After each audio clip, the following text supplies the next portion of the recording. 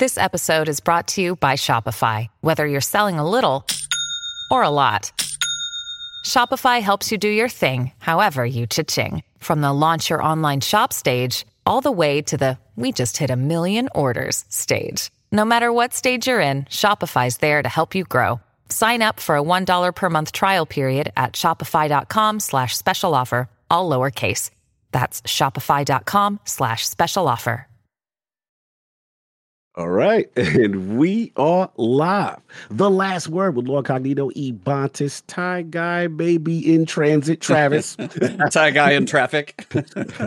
No doubt, we're back at the campfire that fresh Thursday evening. Destiny talk, a lot of stuff. Special guests hooking up. But man, I haven't talked to you a little bit. What is going on with you and the cheetah, the Transformer cheetah I've been seeing? Yeah, well, okay, yeah. Transformers trailer for Rise of the Beast dropped today, and there's a cheetah Transformer. So I am going to be like a 5-year-old and trying to find Transformer toys at some point next year. So that's going to be a thing that happens. Let's see, because we had a Thanksgiving pre-recorded episode. So let's see, I platinumed God of War, 100% that whole game. Oh, damn. Yeah, I went hard. It was, wow. Yep, I did about 38 hours on about 5 or 6 streams, and then I just platinumed it offline. I found every little nook and cranny and boss and fight. I did not do it on Give Me God of War, so I'm an average, I'm a casual, but I just wanted to see all the side quests, the dialogue, I just wanted to see every piece of that game and every nook and cranny. And I love it. When I did my Game of Year votes, though, you were curious. I did tip the scale, probably 51-49, as close as it could get. I went Elden. I mean, it's literally. I've been hearing like every good thing you can possibly hear about God of War, and I'm for like the past like 3 or 4 days, I think I've been considering buying a PS5, like just for the sole purpose of playing it. It's 100% worth it, I will tell you. If you have you played 2018 at all? I have it on my PC. I played it on stream for like a half hour or something, and then I don't want to get this demonetized, so I'm not going to call him what I want to call him, but some individual came in and like spoiled the story for me, so I didn't really want to play it anymore. I'll probably get back around to it, because honestly, it's like 6 months later now. I can't even really remember what they spoiled for me, so I don't even really remember it anymore. So maybe I can actually go enjoy it now. But if you give yourself enough time for a break, you get a PS5, do 2018. You should play 18 before you do Ragnarok, though. I decided if you can. So I'm doing like a couple of really big videos for December. If they do well in like the ad rev department, then like I decide I'll get myself a PS5 as like my Christmas gift to myself, as like a good job for the videos doing well. Nice. But yeah, other than that, because like I mean, spending $500 to play one game is like tough to justify, so I needed like a really good reason to justify it. But I was gonna say, other than that, for me, I've been staring at kind of what to try and do, because literally Callisto Protocol comes out tonight. Yeah, I'm waiting to see reviews, because I know they're coming in like at embargo, but from what I've seen, it also looks like it could be freaking amazing. I'm gonna go ballpark mid-80s. I'd like to see, just from what I've seen. I don't think it's gonna be like a 9 or anything crazy, but it feels like if it's like 10, 12 solid hours of like just horror game, it could be pretty good. But I mean, Somerville, I kind of want to just play that in a stream. I know I've heard kind of your thoughts that kind of rounded out well. If they could fix some technical pieces and stuff like that. Haven't played Pentiment yet. That's kind of one that I couldn't stream Pentiment, but I wouldn't mind playing it. Like if I ever get a Steam Deck later on, I'd love to do something like that. And there's one other one I keep thinking about. But yeah, I was like just kind of trying to figure out. And then Destiny, of course, comes Tuesday. So got to basically go hard, and the dungeon is on Friday. So I know what's coming next week. That's my main priority. What about you, Cog? Yeah, man, look, it's been a crazy time. It's been so busy for me. A lot of stuff going on with the shows and stuff like that. But I have been actually getting a chance to game especially over the Thanksgiving holidays. So first of all, before I even start, my man Ducky from the clan is in there. Shout out to Ducky. This man is a lifesaver, because he knows how much I needed collective obligation. RNG has been very mean to me. I'm a Void 3.0 kind of warlock, and I really want that gun. It suits like, I know it's a lot of extra pep. People say, it's all this configuration just to get it to work. Better than it used to be, I can tell you that. Right. And then it got buffed since, and that thing would never drop. So we was like, all right, we'll wait for it to be the featured, You know what I mean? Raid. We get in there, got the crew. Shout out to Back for Dead. Shout out to Sinister. Shout out to everybody, Demon. And we finally got it after about 4 or 5 runs. So about maybe 30 runs before I got it.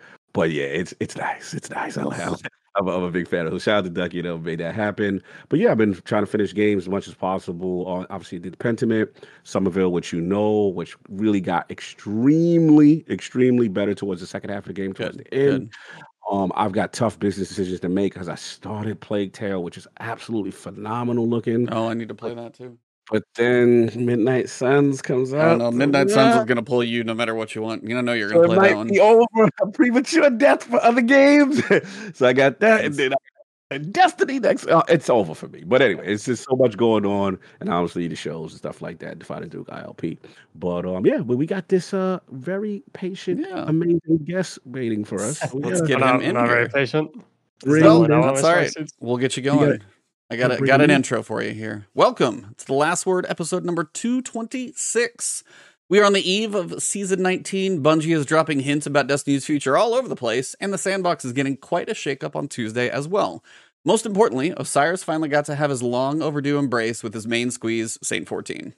But before we get into the future, we need to review what has come to pass, and that is the review of Season 18. To ensure we have a good mix of opinions, our guest tonight is a great addition to this debate because if you know him at all, he's not shy at giving his thoughts on many of Destiny topics. A true FPS gamer who has started with an Xbox and Call of Duty beginning with platformers, also with platformers like Ori, MMOs like World of Warcraft and MOBAs like League of Legends, competition and challenging content are what seem to be a requirement in most of his gaming choices. A thinking man's game is what this guest looks for, and when you take his analytical nature of not only giving all the reasons a problem exists by digging a little deeper than the average bear, but then following up with examples, ideas, and solutions, this guy does not go halfway on anything. So, let's welcome a guest with videos that can actually teach you something about Destiny while having the most fire intros I have ever seen. Seriously, he's got a video coming out on the 10th. Save it. Go look at the trailer right now. It's fantastic. The trailer alone will make you watch that video. Twitch partner with emotes that look like they came right out of the movie Inside Out. Part of a top 10 Deepstone Crypt raid team, software developer, and always looking at the numbers outside of the box. The one, the only, Mac. How you doing, man? Made me sound like a superhero. I need to bring you around when I walk into rooms. Be introducing. I don't think I'm even 50% as good as you made me sound. Hey, you're good. You're here. You're our guest. You are the royalty. So welcome. How you doing? Good. How are you? Nice, man. Good to I do want to mention the video on the 10th. So have you ever done a video that premiered? Yeah, probably. Yeah, so people can go to the video and they can click a button that says notify me, and I think it'll shoot them an email when it's about to start or whatever.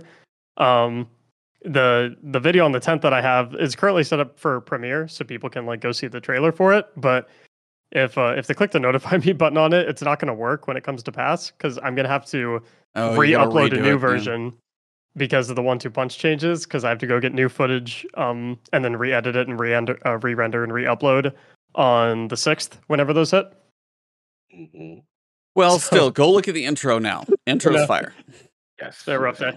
Nah, you good. No, that's the rough part of putting a lot of work into a video, especially one that you're kind of planning ahead and doing pieces for, and then all of a sudden you get a shift. I mean, I've just anything what is I feel like there's a shotgun video. I can't remember who did it.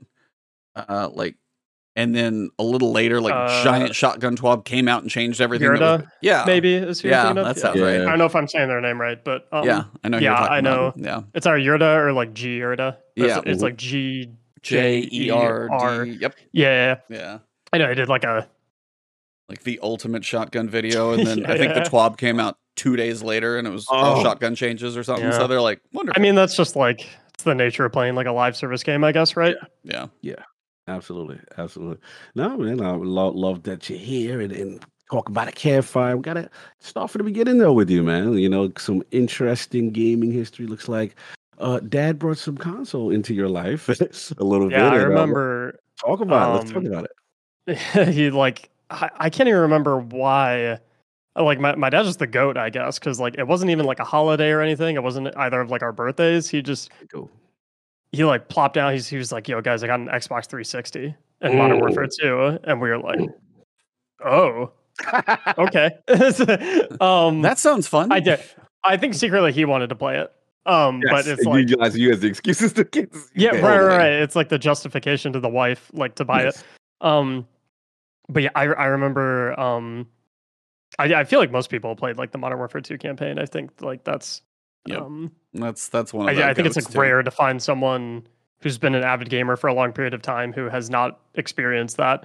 And my first like extremely vivid memory of gaming was like the snow mission. I think it's like the second mission in the game, like second or third, where you're like sneaking around in the snow in like some Russian base, and then you get like caught eventually, and you're on like snow speeders, and you're like going down mountains and like jumping chasms and gaps or something like that. And like I remember playing like that on the 360, and I was like, yeah, my life is about video games now. And it's like it was.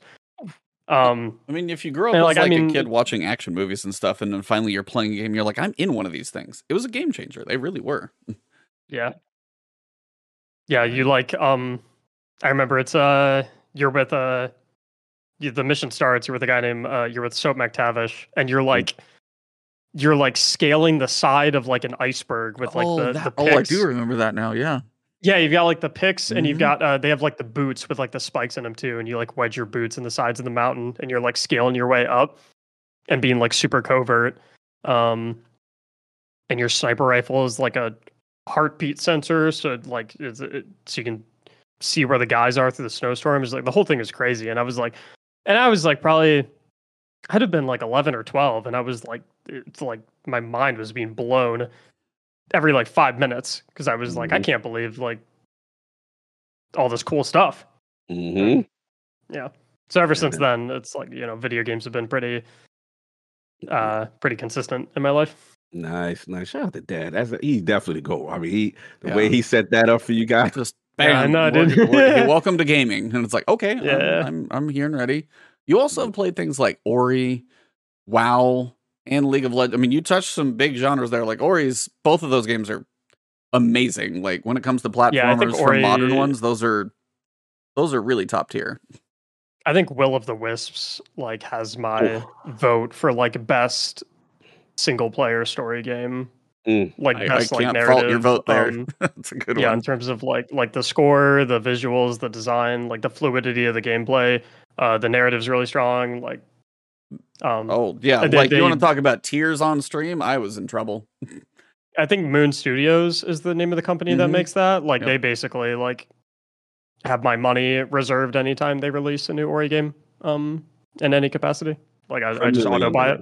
Yeah, criminally underrated. Those are so good. Yeah, I played them late by the time I got to them, but man, so good. And as you said, the music, the score, I've listened to that thing offline. Just that score is amazing. Yeah, it's really beautiful. Yeah, that's like my game to like chill on the couch and like sit back with the controller, and like it's like a Sunday. I'm trying to take a day off from editing or something like that, or streaming, or just like try and relax a little bit. Like that's the go-to there. Nice. League of Legends is the direct opposite of that. Yeah, that's like hardcore comp grind, like all the frames, everything. Just that's a tale of two opposites. And then WoW, just how much WoW did you play? Because I mean, it's been 14-year journey for that game or whatever, and it just got another boost. Yeah, so I played WoW for 2 periods in my life. The first was when I was a sophomore in college. So I think probably that would have been about 4 years ago. It was when Legion was the expansion going on. Yep. And I always kind of wanted to get into WoW. It's kind of like the game. When you think about like gaming, it's like probably one of the most prestigious titles. So I always wanted to try it. And I was long distance with my girlfriend when I was in college. So like playing that together was a nice way to spend time together and stuff like that. So we tried that. And then the second time I played it was in the most recent expansion. I can't remember the name of it. I think it was like Shadowlands or something like that. Maybe something along those lines. Right, yeah. And so I played it for each time, probably like a 3 or 4 month stretch where like literally every ounce of my free time went towards it. And then I would kind of like max out my gear score that I could get to without having to do. I did everything up to like mythic rating, because mythic rating you have to dedicate an obscene amount of time to like progression and finding a team and stuff like that. And I just didn't have that because I was working plus streaming plus editing at the time. Oh, wow. So I would do I would get as high as I could off like mythic dungeons and heroic rating with like pickup groups, and then whenever I got as high as I could, I just like kind of slowly stopped playing. It's fair. And when I stopped playing, I was like, okay, I'm out. I need to like not get back in because it's gonna. You recognize what it does. Yeah. So I've been feeling the WoW bug recently, and I've been wanting to hop back in a little bit, but like I know. You know what that does. You know what that does. Yeah. Because then my uploaded videos are gonna go from like the usual like 7 to 8 per month to like 1. I hear. Yeah, because they just dropped the new Dragonflight or something like that. Yeah, I knew that. Actually. Yeah, and I've seen like in passing, like from like a Twitter retweet or something like that. I've seen like Dragonflight's amazing. I'm like, oh no. Yeah, I was like seasoned gaming. No, wicked good gaming. I saw somebody. No, I saw the same thing on Twitter. It's like, oh, Dragonflight's really good. I was like, oh, that's trouble for some people. Yeah. I was like, I don't even know that. Yeah, you gotta stay away. You gotta stay in certain games like that. I hear you, man. I hear you. You about to say something? Oh no, I was just gonna say, yeah, it's hard because I mean, there's like I miss playing Breath of the Wild, Horizon Forbidden West. Like I've missed certain games just with Destiny releases over the years because. Yeah, if you get buried in anything big, and WoW is the worst version of anything to take you away from what you cover. So, 100% understand that. Literally, there's an endless like if Destiny was as expansive as WoW, like I would be like I wouldn't have a job anymore. It'd be ruined. I'd never get anything done whatsoever. Yeah, no facts, big time facts. Yeah, speaking of which, you got this game, right, that we're talking about that we've all congregated here at the campfire for. So interesting start for you. I'm very curious as far as the game and then how that gets started. And then second, as a representative of the Warlock delegation, I have to ask you, but you had some interesting backstory. You started off as a prestigious warlock, and then you betrayed the order. You got caught up with the hunters. So I need to know the backstory with that too. I don't know if betrayal's the right word. I gotta. He's a warlock. He has to make everything dramatic. Yeah, it's just everything what he does. About the drama. I mean, so yeah, I started in Taken Spring. So I think it was Taken King came out in 2015, so I started in 2016, like February, March-ish. I don't think I started right in the Taken Spring specifically, but like that was my first like thing going on. I just picked it, like my brother was always talking about it. He played it a lot. He was like, I just went flawless in the Trials of Osiris. I was like, I don't know what that is, but that sounds insanely cool. So I picked it up and I just, kind of fell in love with it, as, a lot of us seem to do. And yeah, I was a Warlock diehard all the way, because like I was like Space Wizard, like that seems cool. Nice. But then, you get so hooked on it that you're like, okay, wait, like I want to justify playing as much as humanly possible. I'm going to make the other 2 characters too. And then I have a reason to do 3 of everything. And then I can justify spending more time on this game.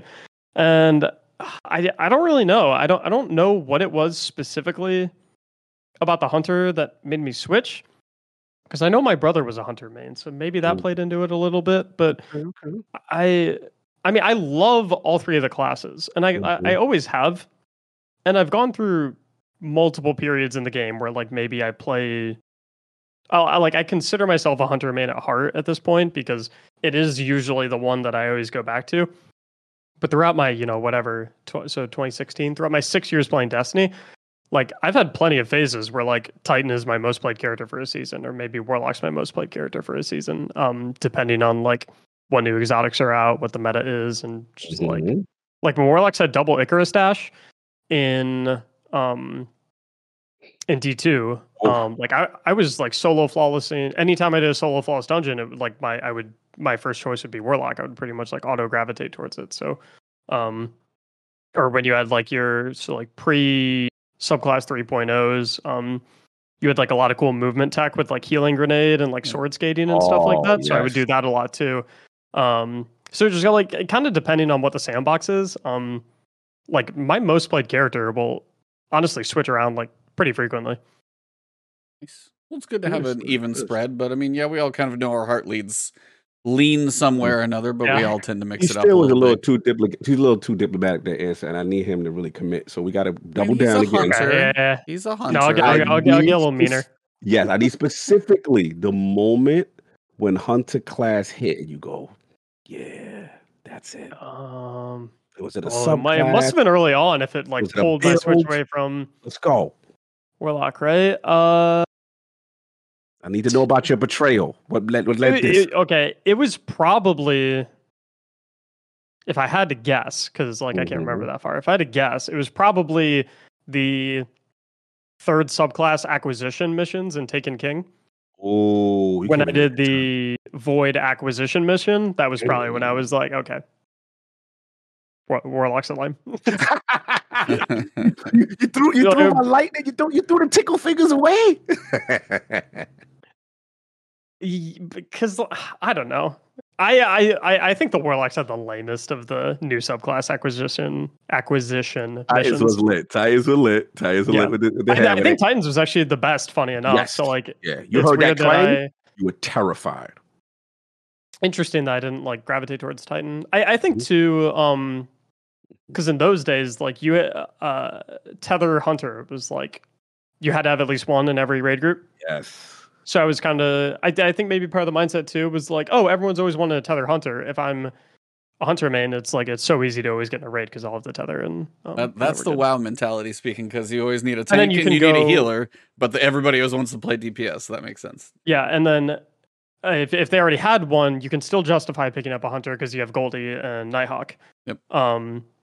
Whereas like Warlocks didn't really like bring that much to the table in raids because like they would always just go Nova Bomb. For DPS, because you had no well back in those days. Back then, yeah. And then Titan, you just needed one bubble, and then like the other stuff didn't really matter. Like you weren't doing striker on bosses, and you weren't. I think you weren't really throwing hammers at them that much. Because I think like Black Spindle was like beating that stuff out in those days. Oh yeah, that was so. I think strong DPS. I think like the only super that you didn't need, or that you didn't only need one of that would actually beat out your weapon DPS options was Goldie Nighthawk. And so like I think it ended up being like way easier to get into raid groups as a hunter than it was as the other two, because if they're like, oh, we already have a Titan and they have bubble, like we just want 5 hunters now with Goldie, or one with Tether and 4 with Goldie, and it was like, okay. Yeah. No, that makes sense. It's acceptable answer. I'm pleased. See, he justified it. Now, logic and details and explanations, just like now you have Warlock, and it's a little different.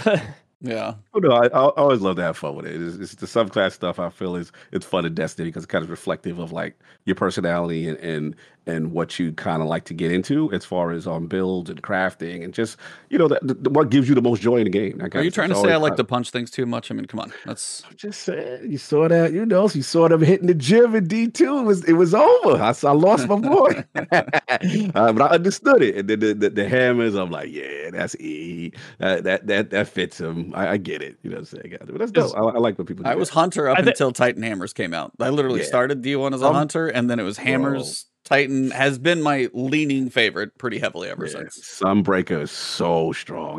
It was a super popular class. That was one of the best pocketed tools. Mm-hmm. I think Bungie does do like a really good job of like having very specific like identities for all the classes, where Hunter is like the very short cooldowns, like refunding cooldowns, very fast paced and very like there's a lot of like ability chaining going on, whereas like Titans are kind of more like frontlining aggro absorbing, and then Warlocks are more like backlining long cooldowns but like very impactful abilities. So I think, like you said, it does have something for everyone. Naturally, everyone's going to kind of like, I gravitate more towards like the ability chaining play styles, the rapid cooldowns, and like someone else might chain more to like the aggro soaking play style. So tank, it's just like you said, kind of more like personality thing. Yep.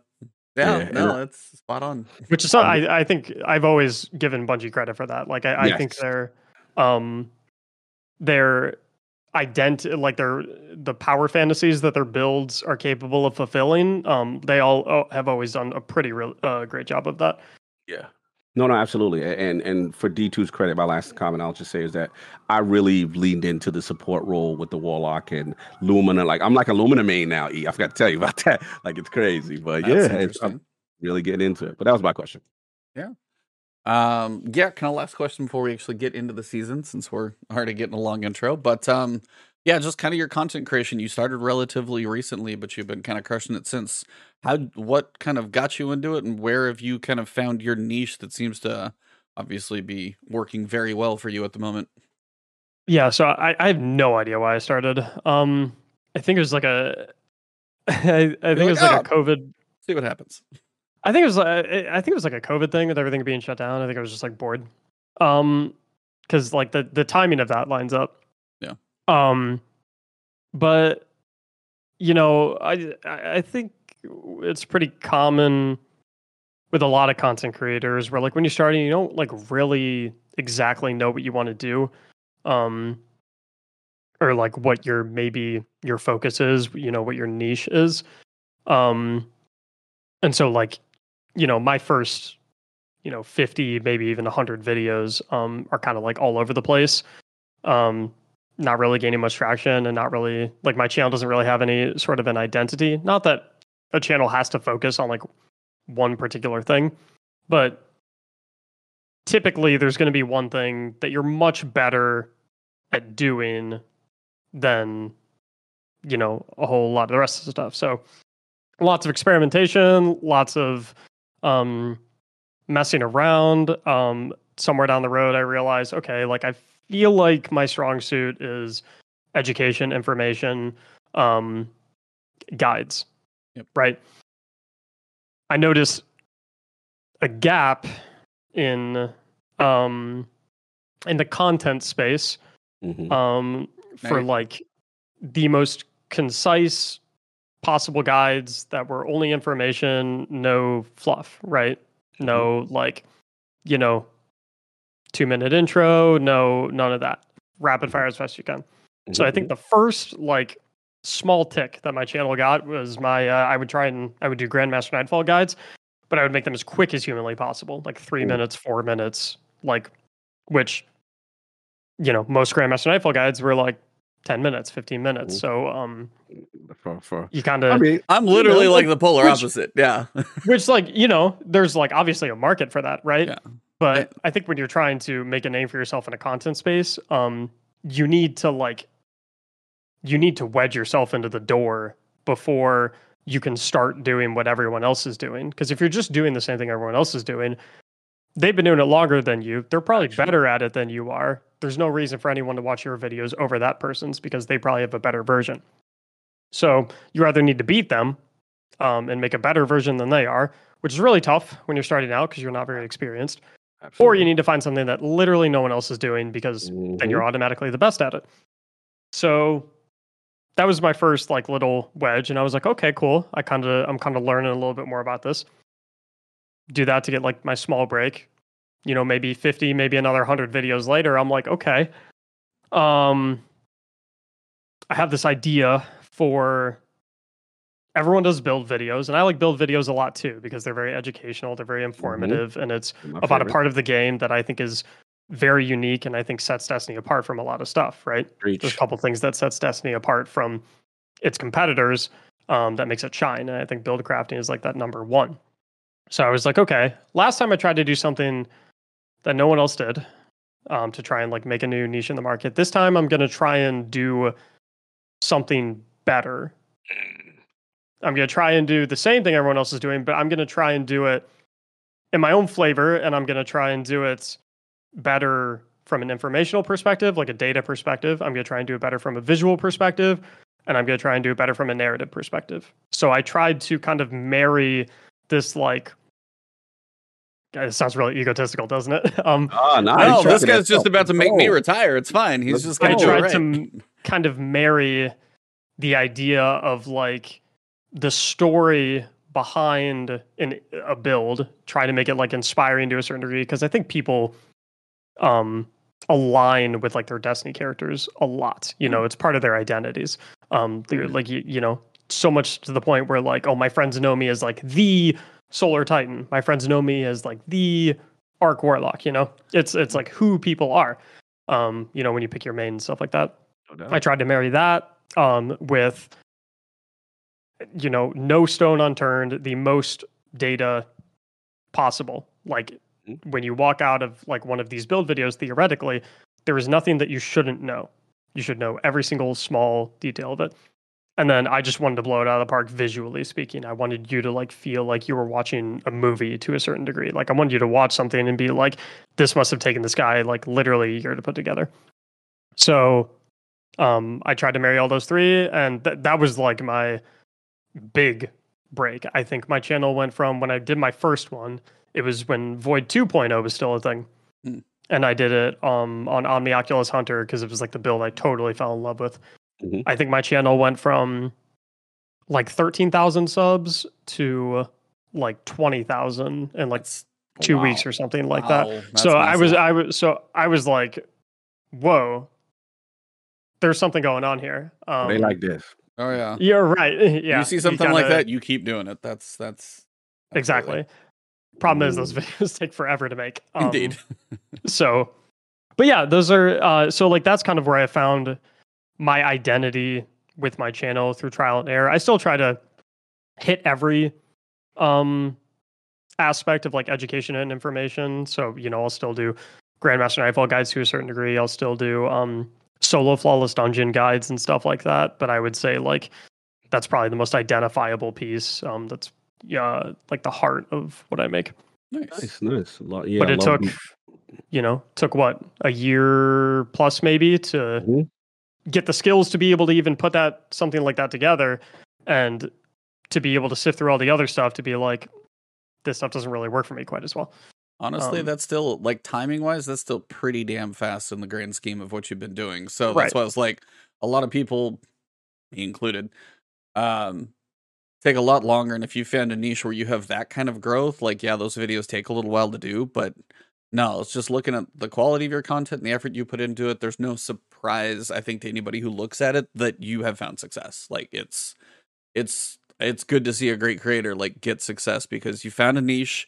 You got a nice little rocket, so YouTube's going to be like, all right, let's show this to a few more people. And it's just like, if you can keep it going, man, it looks, it's good. And, you know, unfortunately, not every large-scale project like that is going to work. And I certainly had large-scale projects before those playbook build videos that I sunk a load of effort into, and I had a ton of confidence in, that just didn't work out. That's like the nature of content creation, right? No. Yeah, absolutely.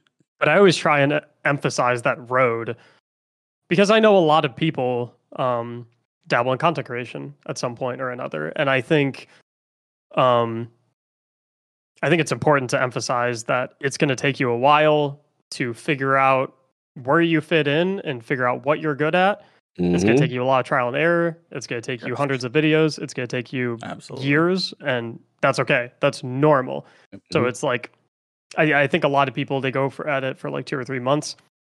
They don't see significant growth, and they're like, this maybe isn't working. I should give up. It's like, no. It probably is working.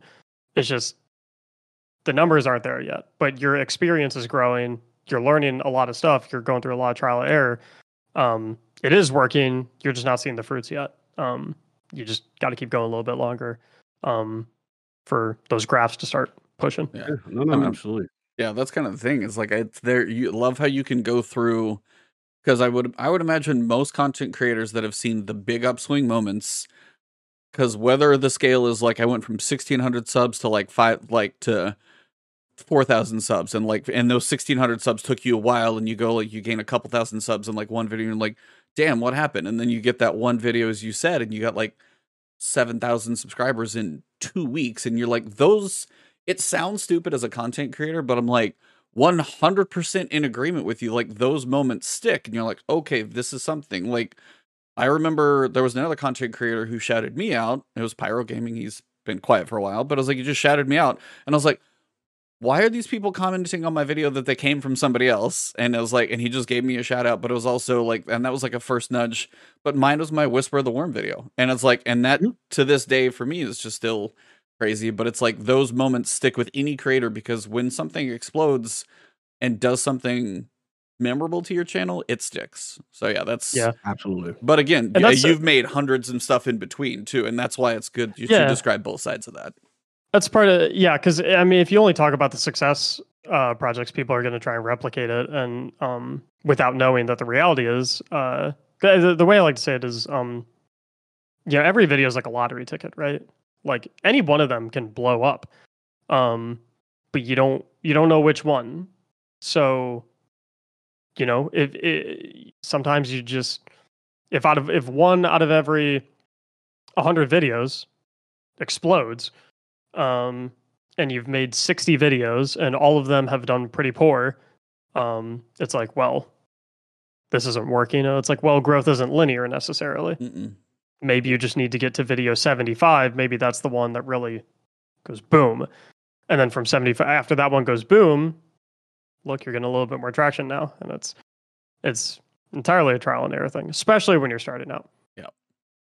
Oh yeah, absolutely. I was like, I have over 1,000 videos on my channel because I've been doing this for way too long, and some of those are smaller news and other stuff. But it's like, when you really kind of figure out what your there's more understanding about YouTube, the algorithm, what your audience is, how your niche falls and stuff like that. It's a whole layered onion to try and peel back and kind of understand everything. But when you finally get like little nuggets of knowledge like this work, or like, hey, a thumbnail, you change a little formatting, you're like that, and you see like consistent traction from better looking thumbnails, and you're like, all right, that is a serious focus. So content has so much to it. So just I just wanted to shout out your success, because it's been hard work, and quality work is showing. And then, as you said, there's like, you need good quality, obviously hard work to go with it, and a little bit of luck sometimes, because the algorithm does need to shine and give you a little love every so often. A lot of ego kicks too. Like, you'll think you figured something out, you think you know something, and then you're like, oh, okay, I kind of get this YouTube thing now, and then you're like, oh, actually, never mind, I don't understand it whatsoever. So it's it's a marathon for sure.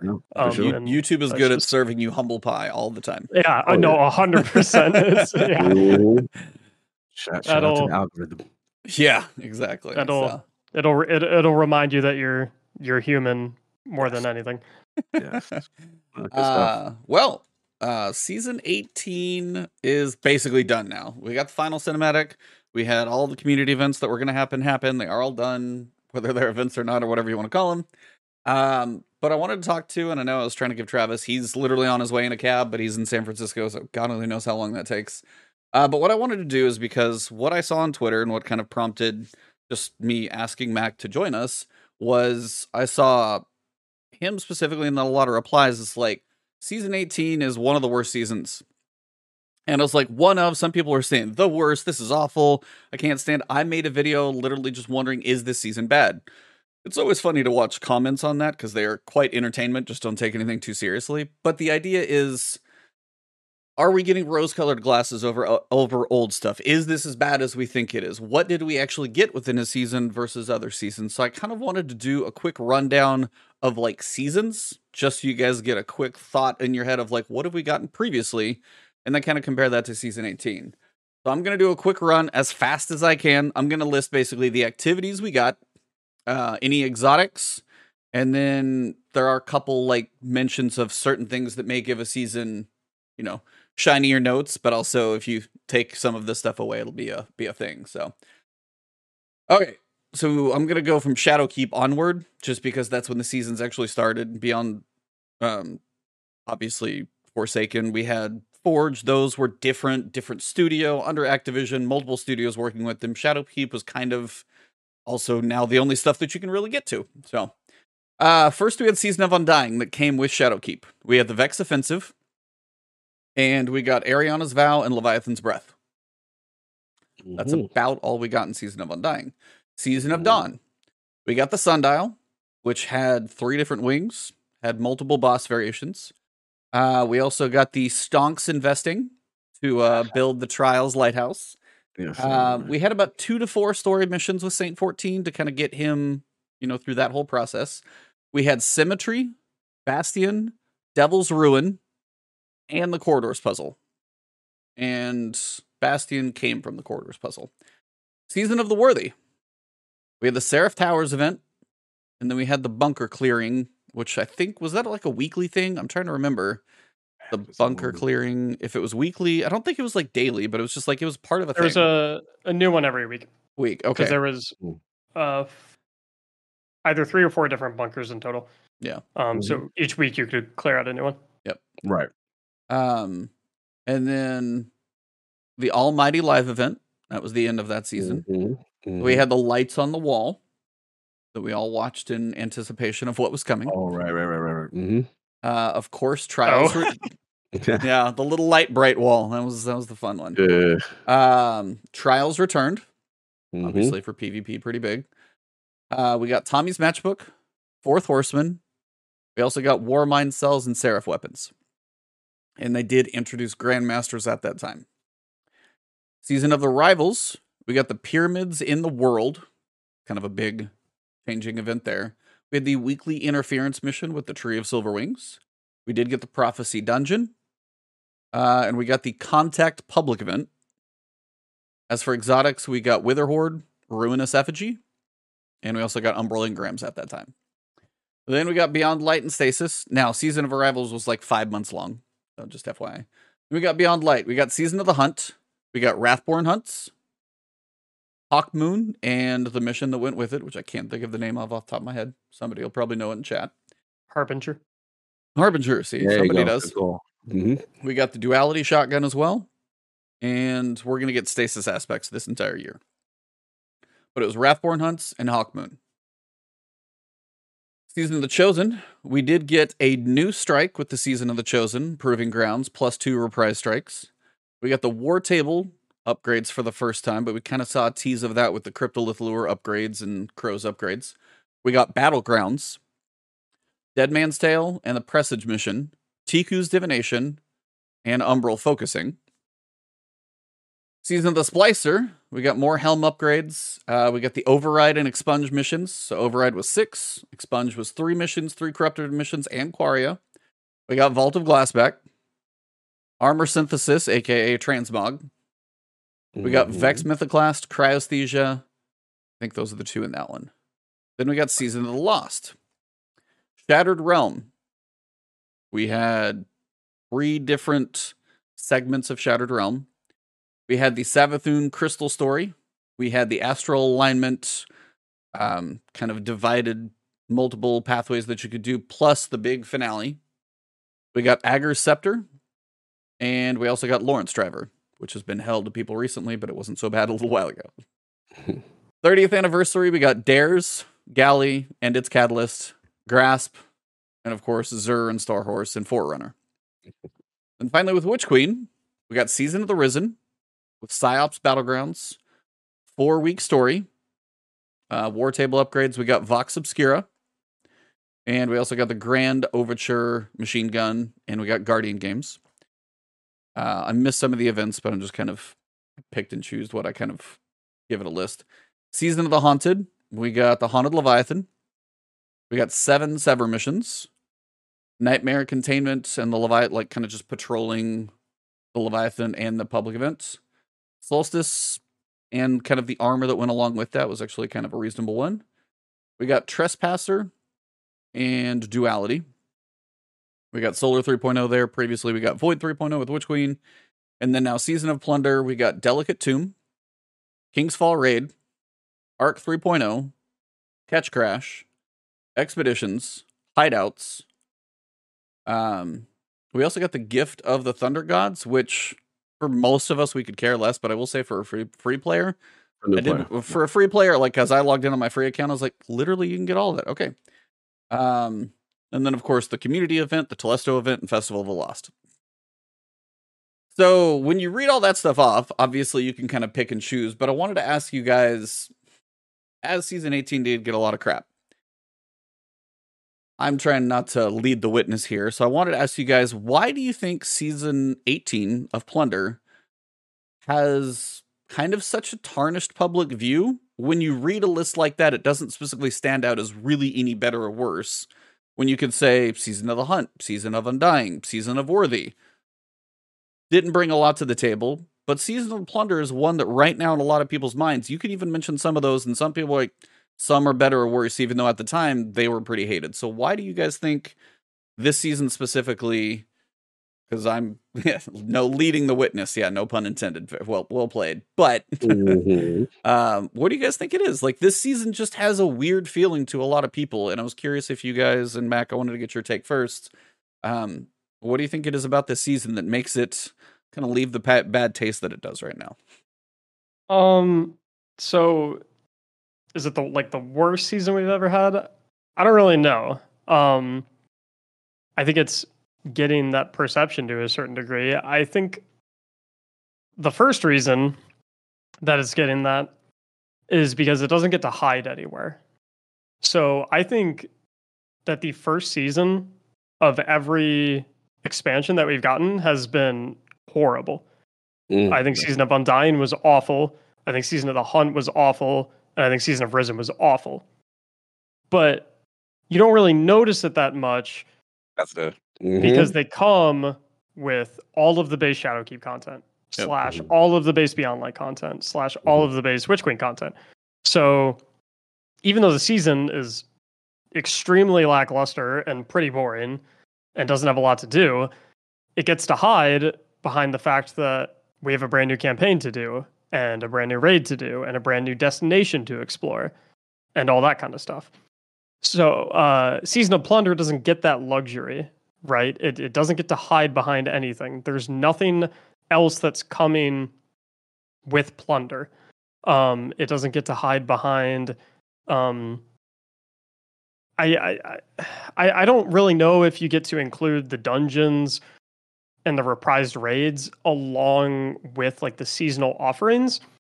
But if you do, I think people generally get a little more excited about dungeons than they do about reprised raids, just because dungeons are brand new. Right. I think that honeymoon period is a little longer. So it doesn't get to hide behind a brand new dungeon like Duality. It has to hide behind King's Fall, which is a great raid, and it was fun. But the honeymoon period of King's Fall, I think, is a little shorter than the honeymoon period of something that's like brand new, like Duality. Now, Season of Plunder has like a lot of items on it, right? Like when you look at all the bullet points of what it comes with, it's like, oh, there's like actually a lot of stuff here. You have Catch Crash and expeditions and hideouts. Like, it seems like there's a lot of stuff to do.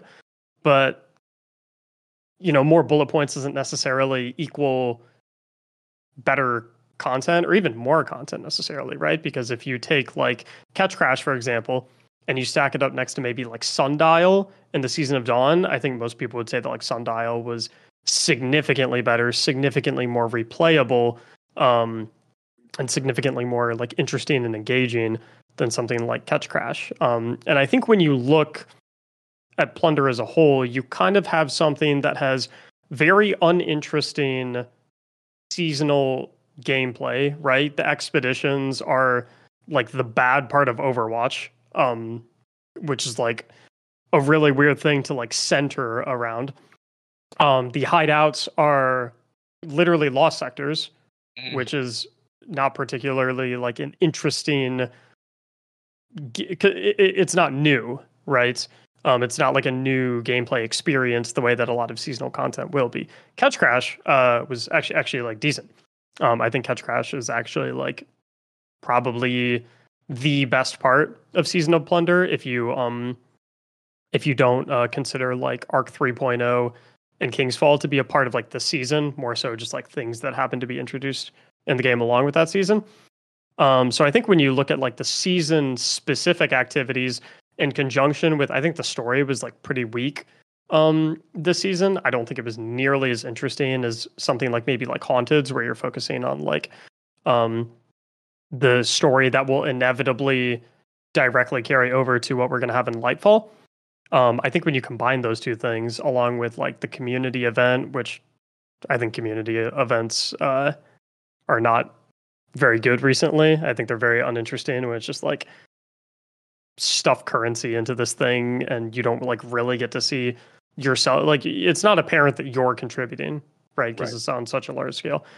I think when you combine all that together, plus the fact that it has nothing to hide behind, like Undying, Hunt, and Risen do, I think that's what makes for people kind of like looking at the season and being like, yeah, this sucks. Cog, what about you, man? Yeah, it's I see the talk. The talk is this is all the Twitter rage right now. Yeah, I mean I get it. I think that and I think I saw a discussion between two people, and I forgot who it was, and they were like, why do people feel so strongly against season of the Plunder? And I think someone pushed back and was like, well, no, Curse of Osiris was the lowest, and then I think they kind of started to stack what Curse of Osiris consisted of versus Plunder. I think Mac made a good point in reference to because it's weird we're talking season of Plunder when technically like King's Fall and Arc 3.0 launched during it. Yep. But the reality is, yes, because it's a reprise thing of something that we know already, as opposed to that new thing. Maybe that's why it didn't hit. I think for me, which I've already said in the past, the narrative team has been doing such a great job seasonally in past seasons, keeping it alive, right? And I think what has happened is this is one that we have to be honest. In my opinion, this is one of the weaker narrative seasons. I think the Aramis wasn't as interesting. I don't think anyone was really that enthralled that she came back. We knew it was happening at some point, but I don't think it was the payoff was really good at the end. And it was like, okay, we're going to do a fight and then you escape again. I don't think that landed. I think, at the end of the day, another opportunity was missed with the Nezarec situation. I thought it was cool for the introduction, but I don't feel we really got a cool, I just didn't feel it came together the way I thought it should have for the epicness of this character we've known. And then we get the classic, put a halt in the middle of the season kind of thing.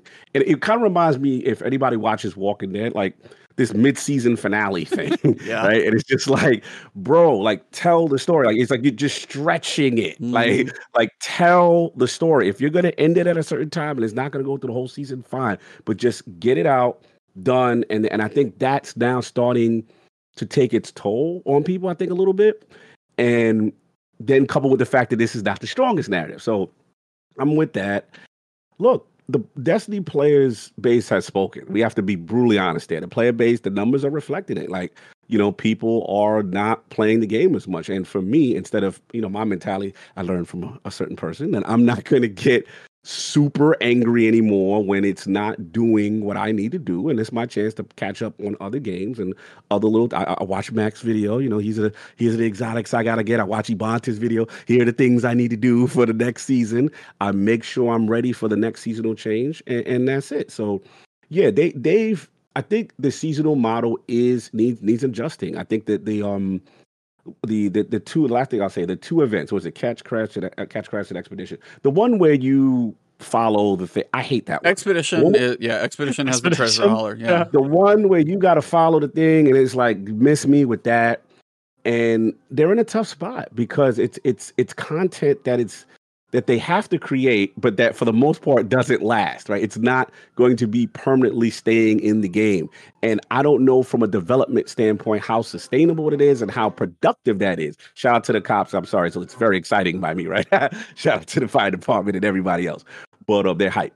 They're going to be arresting Expedition and taking it away. So yeah, they're taking Bungie away. They're coming for Bungie. They are very upset. They don't want to hear it, Cog. They don't want to hear it. That's actually one of the main points that they need to address is that, like, their seasonal content it gets recycled or not recycled. It goes in the bin eventually, and it's like, how can you justify making genuinely compelling stuff when it's just going to go away? And like, I think that's something that they need to solve. And I've had ideas for that issue in the past. I think that's one of the main things, right? Maybe they see that as a feature and not a bug. Some of you may hear a new voice joining the podcast, and as expected, fashionably late, but definitely be fashionable. That wasn't his fault. No, this is called traffic and work, but yes, he's right on time. Yes, he arrives when he is meant to, just like Gandalf. Yeah. How you doing, sir? I'm doing all right. I was gonna say, I think maybe the fact that they throw all this stuff in the bin is seen as a advantage to them because they were doing that before the seasonal model. It was called the Vault. Remember? They were trying to get stuff out of the game, and I feel like they might like that there's a disposable element to this. Yeah, we got to see. Either way, I'm happy to see. Oh, look, I got a blurry background. That's super weird. Let me change that. But I was gonna say, like, I this week felt great for me because I felt like the community was finally catching up where I was on seasonal stuff, where I've been for over a year with thinking that seasons have been super underwhelming. And I honestly think the only reason that last season wasn't as much of a social bloodbath as this season is because people liked the story, which I didn't like the story last season. So I was here last season as well, thinking y'all are giving him a pass for mediocre ass storytelling. But hey, you know, now we're here. We're all in the same place. It doesn't matter who got. Now we all think the storytelling's better. Look, it doesn't matter who got here first or who was sort of leading the way. Who doesn't matter. Doesn't matter. We're all here. We're all on the same Travis page. doesn't know what humble pie tastes like, but that's fine. I think it's super apparent too, like why everyone was not driven by this season's story as well. I think a lot of people were in the same boat, but like it was never apparent to me what we were doing. Like I never really understood. Like if I recall correctly, the story was like you need to get these relics because the witness wants them, and we can't let him have them.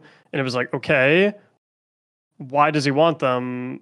What do they do? And it was just like, yeah, it was kind of the devil. and then like I mean, even like if the story was knew good, though, would the season be good? Because I would argue no, that, not necessarily. But I think can't save the I think it would have seasons. masked it significantly better the way that the because I'm with you. I didn't think the season of Haunted Story was like that great, but the majority of the community enjoyed it, and I think it kind of masked the underwhelmingness of Season of the Haunted. So yeah, I think the season of the Haunted got that that asterisk, the good asterisk for Destiny.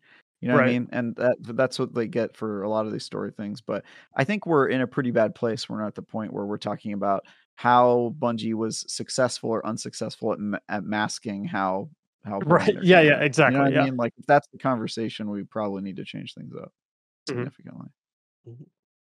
Because I think Oh no, go ahead. No, Mac, you can go ahead. You can finish your thought. I was gonna say I think I think everyone wants Destiny to be good, right? Oh, yeah. Like no one takes joy in like walking, like maybe some people, but like a very low percentage. The people that genuinely, IGN commenters and exclusively, the people that genuinely enjoy playing the game. No one wants to be out here being like, yeah, this season's not engaging, this season's not fun, the season's bad. So I think a lot of players will look for any reason to give a season a pass and be like, yeah, good job, Bungie, because like that it's their favorite game. They want it to be good. That's understandable, right? So I think even though the seasons have been really rough so far, I think every season had at least one thing that your average player could point to and say, well, this was good. This made it good enough. And I think the price point of the seasons is also very important, right? They're $10. They're very cheap. Yeah. So it's not that hard to give someone enough to justify their $10. Right. So maybe I think a lot of people are like, I would argue that the cost of something doesn't make it better, right? There's games that are free that are great. No, I don't think so either. But I'm saying Apex Legends is free. Fortnite is free. There's lots of games that cost nothing that have a better free to play model, more consistent content, etc. I think and I get that some people always say, well, it's just that much money, so it doesn't matter. But honestly, do you want to get burned out on Destiny on mediocre content when they could just wait and do an annual release and delight you, and then you can forget about it for a year? I like expansion talk. Go ahead.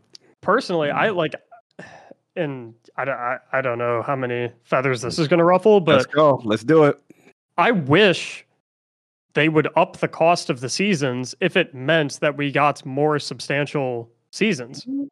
Like I would much rather pay $20, $25 per season if it means that we get PvP maps, actual, in like story missions that are not just a reskin lost sector. If we get actual stories, actual narratives with like cutscenes, if we get actual exotic missions and stuff like that, because I think a lot of people will defend Bungie on that $10 front. I think that's why it's really tough to kind of like break through these cracks, because you have so many people that are like, oh well, there's always going to be a reason to find where it's like, well, Bungie has an out, right? And they'll always have people defending them on that.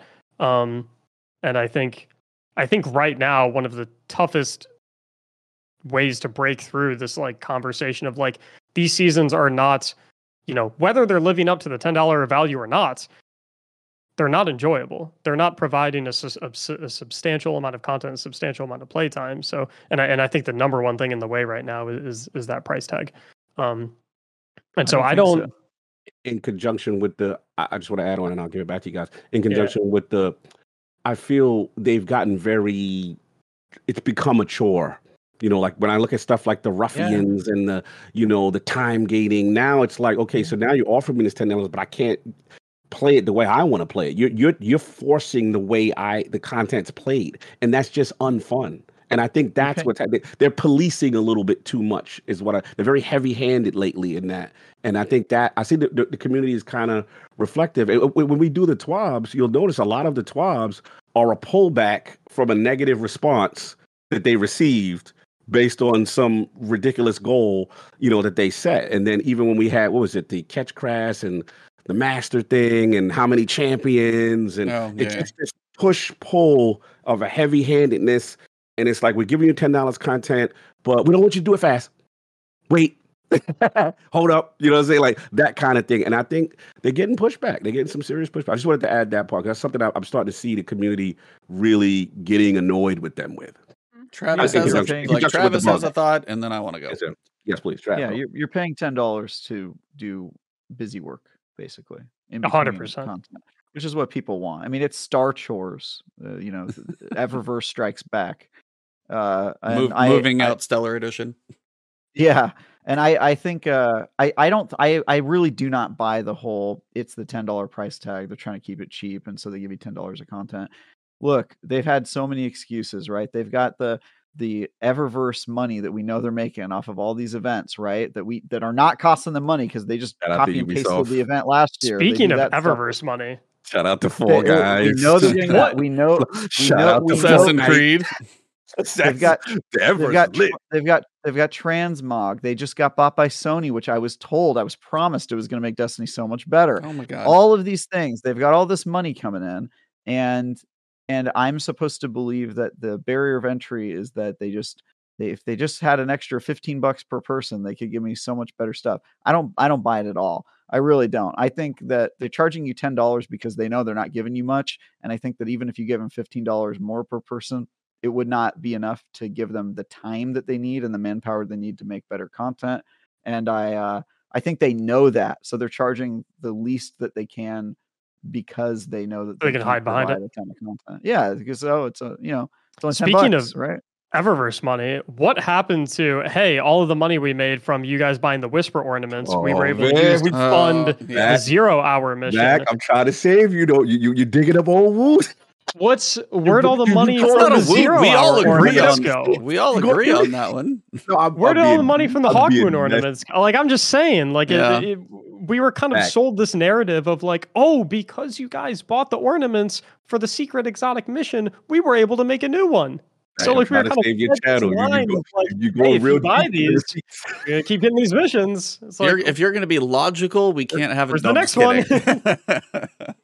Where's the next mission? It's like 4 years ago. So for me, when I look back, and this is why I went through and made the list of all the seasons, I was talking with chat, going through all this stuff, and I was streaming while I was doing some of this, and I was like, all right, what's in each one of these seasons? And for me, I look back, and when the pieces we're talking about is the content of like, it's temporary. I think one of the pieces of temporary content that kills me the most is the Shattered Realm. that content was so good. Why people that got to start with Witch Queen don't get to experience it, like, hurts me. Because I love, like, the Metroidvania version of that going through each week, and then you had the different, like sectors that you would go through, and they were actually really cool spaces they built. The fights were actually challenging when you went through them. Especially as a solo player, like, I had fun in those, finding all the secrets and stuff, and I'm like, you can make that, which was cool, but then again, it doesn't stick. As you guys are saying, this is temporary content. Now, Travis, whether you think it's of their benefit or not, I don't know. That's up to them. But I was like, I feel like it's got to be kind of at least a little painful inside to put that much effort into content, knowing either 3 months or 6 months from now, especially season 19 content is going to be theoretically in the game for 12, 13 weeks, whatever it is. Like, that is a short amount of time for somebody to enjoy your content, and it's gone. At least the people who made Psyops Battlegrounds or the Leviathan or even Catch Crash, which a lot of people say is a pretty solid 6-person activity. You got 3 different legs, you got 3 different bosses, you got different mid stuff to do. It's actually, for a 6-person activity, decent amount of variety, decent, like, threat if you put it on master, which I still think should have matchmaking, but that's a different piece of the discussion. But like, Catch Crash isn't bad, but again, how long does this stuff live, which really kind of hurts. That actually accentuates Travis's point, like, really well. It's like, I think Bungie kind of likes that it gets to go away because it gives them the justification of making it kind of crappy. It's like, oh, well, yeah, it doesn't matter. It doesn't have to be that good. It doesn't need to be perfect. It's us beta testing stuff to see if we can put something in an expansion that's like this, right? Or put it into a main activity. I honestly think it's just like it. Also, they don't want to bloat the game. They've talked about that a bunch of times. So they're like, oh, there's too many playlists, too many things to do, and so I think it's actually a feature, not a bug. Yeah. I think they're happy. They do start that, like, they're feeling like throwaways. Like, you cannot tell. Like, I cannot be convinced that expeditions are designed for the long run. No, that was we're going to use a patrol space. Like, I was even, like, saying it out loud, and it sounded ridiculous. You're going to stand here. A few guys are going to spawn. You're going to chuck stuff into this thing. Go along to the next zone. A few more guys are going to spawn. Treasure's going to throw up. You're going to throw it in there. And then you're going to follow it to the end and shoot some more guys. And it's like, you're never threatened in there. Nothing is going to kill you. It's not challenging. They figured out how to make something more boring than standing on plates in raids. It's like, it's difficult to do. And at least when you're standing on a plate in a raid, like, there's bad guys that can, like, maybe damage you and maybe kill you. It's like, now you put in a patrol zone where the enemies might not even exist. They shouldn't even exist. It should be like target dummies. They should be like little cardboard boxes that don't move. They're not going to kill you.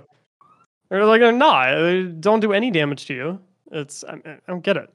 Yeah, it's really weird. Boxes, damn. But I was like, I would say this season feels like the season of 1,000 cuts, because a lot of the stuff that you guys said, but combined all together, you've got, hey, there's a story beat between, like, log in and do your Catch Crash, but then you have to go kill 50 champions for some reason before you actually go see the 2-second story. And then the story isn't even that big of a deal that week.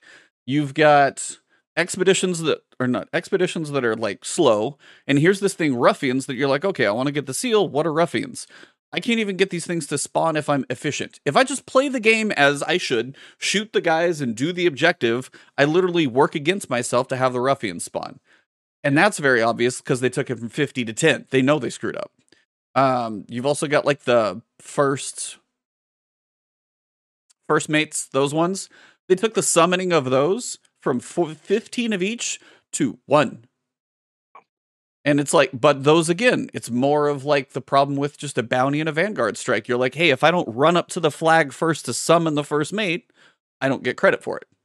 So then it's not that, like, somebody summoned the first mate and I get credit for it as a team. Somebody else did.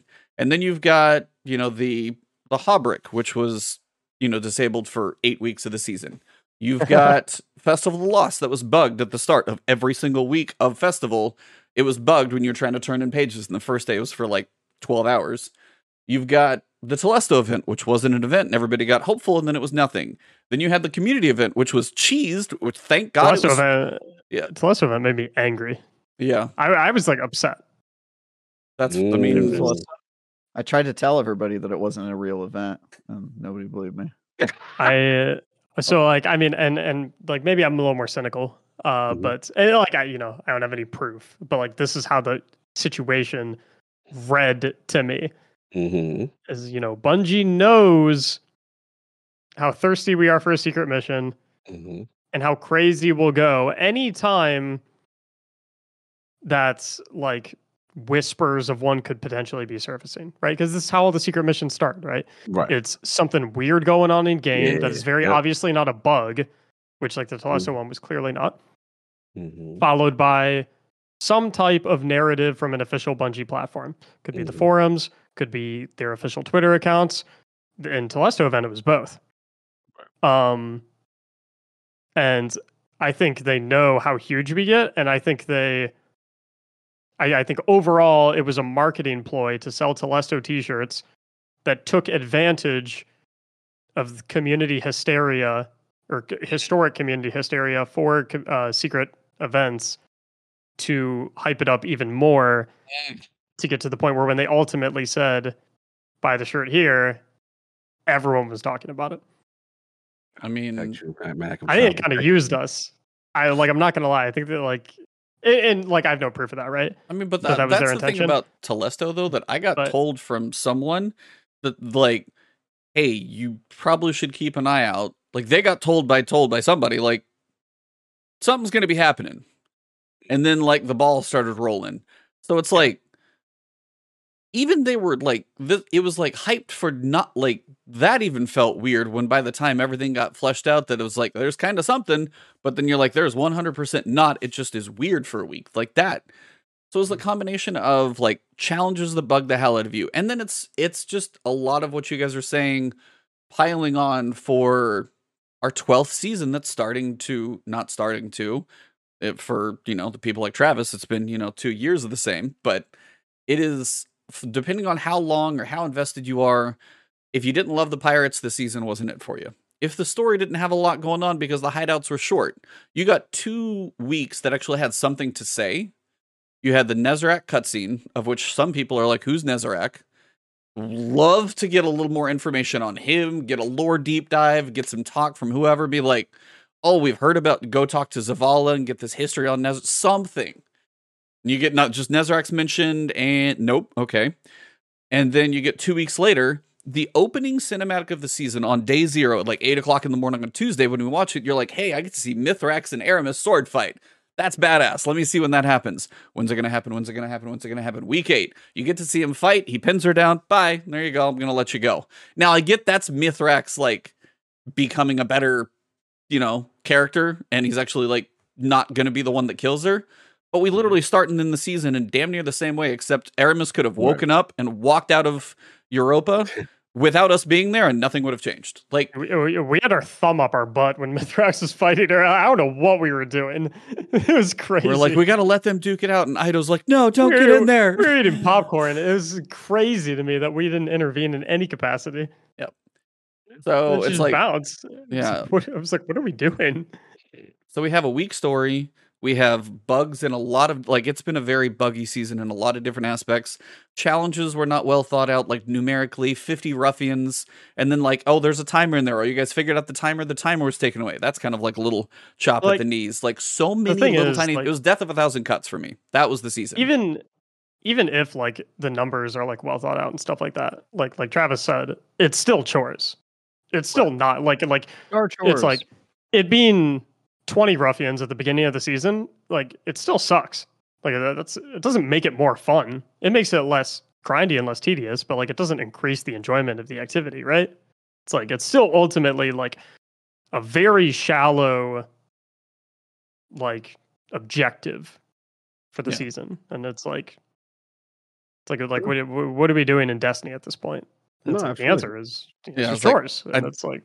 It's really weird. Yeah, I don't expect season 19 to drastically change because typically in 3 months they never make that change. But I'm hoping this type of feedback for whatever's going on in Lightfall and season 21, I really hope they're starting to take some of the feedback now because the sameness of the seasons, the way the content is delivered out, the time gating of the war table upgrade, whatever you're going to call it for the season, all of those things, as you guys are saying, it's like you have to play exactly this way and go do these certain things every week if you're not going to, and it's just like, you are, as Cog, you've said it, Bungie is telling us you need to do exactly this way, otherwise not so much. Hey, shout out to Mano Destro in chat, by the way. Mano, salute. Yeah, that's what I was saying. Then to me, the good part I always say, and it reminds me when we first started, is the community is voting with their engagement.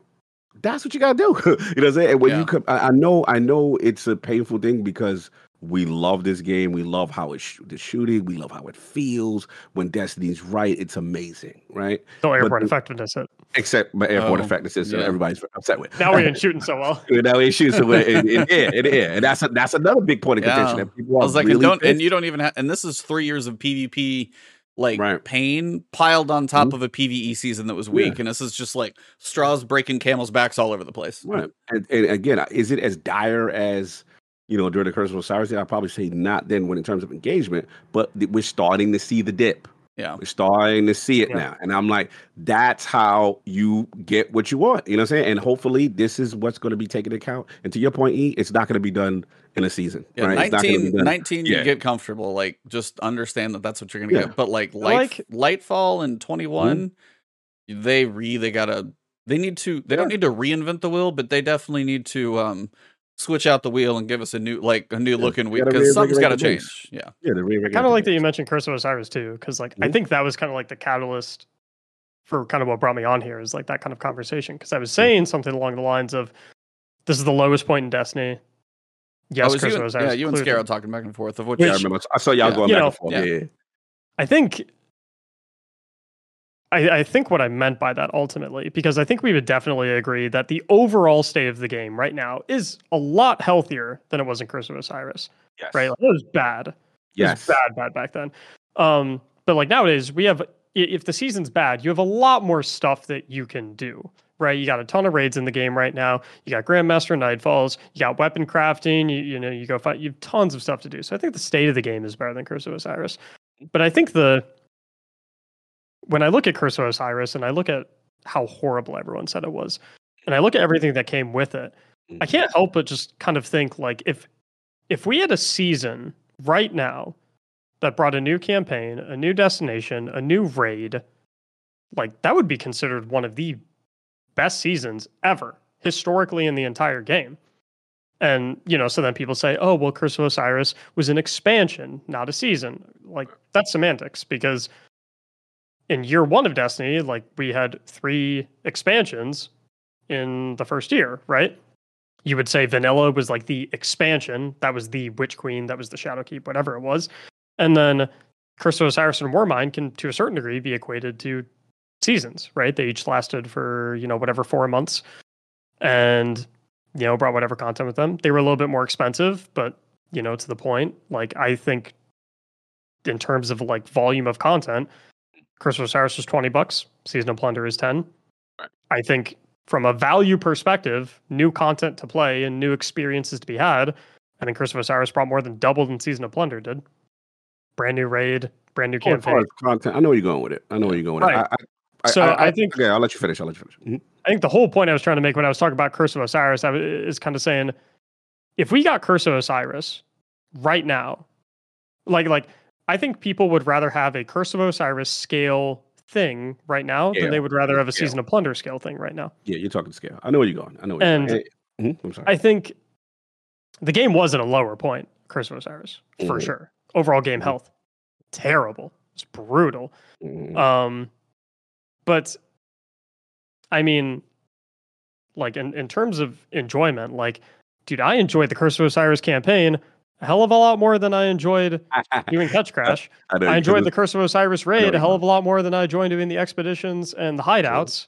Like, I enjoyed exploring Mercury a lot more than I enjoyed exploring the Elixni Quarter after we upgraded the staircase. And so it's like, that's a tough thing for me. And I think the game is definitely in a very difficult spot right now. And like you said, with PvP being compounded onto it, typically when the game was in a rough spot, it would be like, well, we're out of PvE stuff to do. We'll go play PvP for the rest of the season. But the combination of no new maps for a while, so it's feeling incredibly repetitive. There's no reason to be in the competitive playlist, which is maybe going to be fixed next season. We'll see. To me, it seems like just like a renaming of the ranks, as far as I can tell. But we'll see how it plays out. But I think airborne effectiveness has been really, really rough on the playlist because I think it was a change intended to nerf higher skilled players so that casual individuals would have a more enjoyable time in the Crucible. But I think Destiny's selling point has always been like the harmonious combination of gunplay and movement. Yeah. And they broke the gunplay. So like I think when your guns feel horrible to use, I think it makes PvP feel so unenjoyable. And so I think with all the decisions that they've made, ending up to where we are right now, a lot of all the PvE stuff feels like chores. Your guns don't feel like they shoot right in PvP. It's like it's hard to find a reason to want to log on to the game. I see where you're going with the culmination of things and Yeah. the whole philosophy, like we talked about earlier. What the quote unquote expansion style versus the seasonal model, but Kind of still like, I mean, the way he phrases that is like, what if the season was, what if we got the expansion in 2 seasons instead of 3, but those 2 seasons cost, a smidge, like, equivalents of like, what's the deluxe's $50 for the deluxe and everything, and then I think Lightfall's 50 or something, whatever it is. Basically, make like 2 seasons that are a little beefier and chunkier and tell a decent story, as opposed to the 3. I would pay 2. Yeah, you have more, kind of downtime. But if they could get PvP to a good state, it would help support, the longer break in between. But if it was, the expansions as opposed to 2 versus 3, it's like, what is the right number? Again, because a lot of us are like, how? I mean, whether it's Travis saying, what is $10 going to get us? What is the time they can put in? How much time do they have to develop what content goes into a season? Is 6 months tight? But then you enjoy it for 3 months, but it's like 8 months and you enjoy it for 4. Like, what is that little window? And we've been doing the 3 month for so long, outside of delays for expansions. I just wonder what it would be like if it was a little beefier, but a little longer break. I don't know. That's just kind of one. That's the whole debate of everything else. I can't see them doing that because, like, with everything like Travis mentioned, like they've effectively put a shield around themselves where they're allowed to put in the minimum effort and not be reasonably criticized for it. And so I think they'll happily keep collecting these $10 for minimal effort seasons while because I think the theory, right, is that a lot of their teams are working on whatever these new IPs are. Oh, and so I think I was like, it feels like that sometimes, and I don't want to say but it feels like that. I know sometimes. It's and like it's just speculation, right? Yeah. Obviously, I don't know, and I'm not going to act like I know. But what is objectively fact is that Bungie is capable of putting out seasons with substantial amounts of content. We've seen them do it. Dawn is like one of the premier examples. Chosen was pretty good. Splicer was pretty good. They can put out really great seasons for $10 without any additional resource help, aka being away from Activision. They can do it. So it's like it's not like we're like, hey, you're not, this is the best you've ever done, but it's still not enough. It's like, we've seen the best you've ever done. Yeah. And you're far below it. And there's not really a good reason behind you being far below it. It's like, what's going on? And so it's like, there's not a lot of good explanations for that other than, priorities. Something must priorities. Be like priorities is a lot, It's not a lot of great explanations. Yeah. We know what they can do. Yeah. And I think that's why things have been so tough. That's why the community's been so difficult on them, is because they know what they're capable of. Mm-hmm. We're not being negative just for the sake of being negative. We're saying, hey, this is not me in the mark, and I know what you can do. So why is this what you're delivering to me? And I think the other thing that's sparking the boom is the narrative coming from Bungie's end. Because back when we were at this state of the game, back in Curse of Osiris, the radio comms from Bungie were, listen, we know it's not in a great place. We know you're not enjoying double primary. We know that the power grind is uninteresting. We know, Correct. It was, hey, things aren't great. We know that. We're going to work on it. We're going to fix it.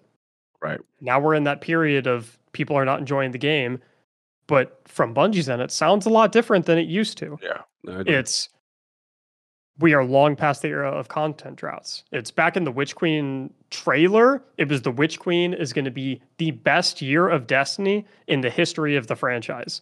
And so it's like when you're hearing all of these things from Bungie, you know, it's like, well, I don't feel that way at all. I feel like the game is so lackluster. I feel like these seasons are not not coming up to bat.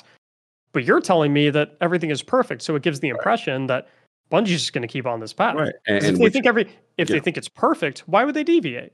So it creates a feeling of hopelessness to a much more significant degree than we had back in Curse of Osiris, where they were admitting of, hey, we're going to work on it, we're going to make it better. The parallel was there? The damn engagement, which I keep telling people. The problem is they've been empowered, they've been emboldened because they haven't seen the dip. When you look at prior to this season, when you look at the engagement rate and most played, they're rocking and rolling. And for the hardcore that's upset, it's not being reflected as a whole. So they're going to cater to that whole until the whole says, you know what? The majority says, you know what? Now this is not it. This is not it. I will be back when you guys get it together. And this is the first time, and I hate to say it, but you have to vote with your engagement, and that's it. And it sucks because obviously I'm saying that, but my boy E, man, you guys go full time with this game. You know what I'm saying? And I understand, the frustration there as a full time content creator when the game is not, first of all, you're not having as much fun playing it, and as well as you're not giving you enough sufficient content to cover it in a cool way that affects the channel, and that's. It's tough. But I think ultimately that's the way you do it because to your point, Mac, at that time, the community was like, we are good. This is not it. They stopped playing. They turned it off. You saw the videos. I'm a such and such main. I'm playing this main. Why I quit Destiny. The infamous quitting videos or whatever. You saw the video from the top guys. The top guys were like, we are good. And then it's like, okay, all right. Go fast update coming soon. I wonder what their Warmind sale numbers were, because I bet they were. These metrics are crazy. These metrics are still good. And that's the thing. They are emboldened. And until that happens, the message, the tone of the messaging is still positive, if you notice it with these things. And that's what I think. It's difficult. I was just going to say, like, comparing, it's kind of funny. Beyond Light versus Witch Queen, they're not even close. Like, Witch Queen was so good. Story, everything like that. But then if I list these off, I don't know what 19 holds. But the seasons after the expansion, Chosen, Splicer, and Lost. That's 1 year of, like, additional seasons versus it's all pretty solid. Haunted, Plunder, and we don't know. Unless 19 is a banger, like, Beyond Light seasons are going to absolutely crush all three of them. Because, like, Chosen was fantastic. Splicer, still pretty good. Lost, one of my favorite activities, and still a decent story, which we know is kind of going into. Granted, the delay hurt that one, and 30th anniversary aside, in 3-month bubbles, those all so far are beating the last couple seasons. 19 basically has to be an absolute banger. Otherwise, Witch Queen, really good. Seasons that followed, not so much. But yeah, I was like, I think we can beat this, dead horse over and over if we want to. But I think we're all kind of in the agreement of, we've seen very good things in the past. We have moments of good stuff, like, with the animated cinematic where, we get to see a really cool embrace, or we actually get a tease about Nezarec. But we want more. We've seen them do better in the culmination of, Death of a Thousand Cuts, PvP not doing too well right now, and then just like bugs on top of other. It's just a lot of things piling up right now. And as you guys have said, now the numbers are starting to drop. Now there might be taking the feedback. Now, what are their engagement numbers looking like? Yeah, the new season trailer is going to be hype. We're going to have fun with it. I still have my hunch that the Lightfall expansion is going to be nudged a little bit. Is there some kind of, how do they handle some kind of a delay if that downward slope continues? Like, that's what makes you think it's going to be nudged? Honestly, just because they haven't done an expansion that fast in years. So if they can do one in 12 in that amount of time, and granted, they may pull it off, they may have more people, and they may have divided up their studio to make it work. Cool. And I would be happy to be surprised. Also, there's way too much stuff coming out in February, so if they bump it a little bit, it'll have a little breathing room, but that's a different story entirely. Mine's just a hunch, but mine's always like, when you look back, like Shadowkeep was slightly delayed, Beyond Light was delayed more, Witch Queen was really delayed, and yet this one's going to go perfect 12 months for the first time in like 3 or 4 years. So it's just, but again, maybe they'll knock it out of the park and it'll be fine. But the way the bugginess of the seasons go, I don't want an expansion to be rushed if it comes buggy in the same way. That's all. So, agreed. I think Lightfall is going to be incredible the same way Witch Queen was. I think it's going to be an amazing story. Raid's going to be solid. Destination will be fun for a bit, and then after that honeymoon of like the expansion specific stuff wears off, I think we're just going to be back in the same cycle that we're currently in now, where the seasons just kind of suck until, like Cognito said, people stop buying them. Yeah. And the problem is tough, right? Because you're not going to tell people to stop buying them, especially as a content creator, because like you're not going to sabotage your own views, you're not going to sabotage your own engagement. But it's like the reception is positive. So if Bungie's making the same amount of money, the cycle starts again, right? If Bungie's making the same amount of money, it's like you don't really have a great reason to make a significant change. Yeah. What's up with this TWAB? What's going on with this game? So TWAB situation basically is giant Sandbox update is the huge piece, and I'm going to hit some high notes. I'm not going to go through all of it because we'd be here forever.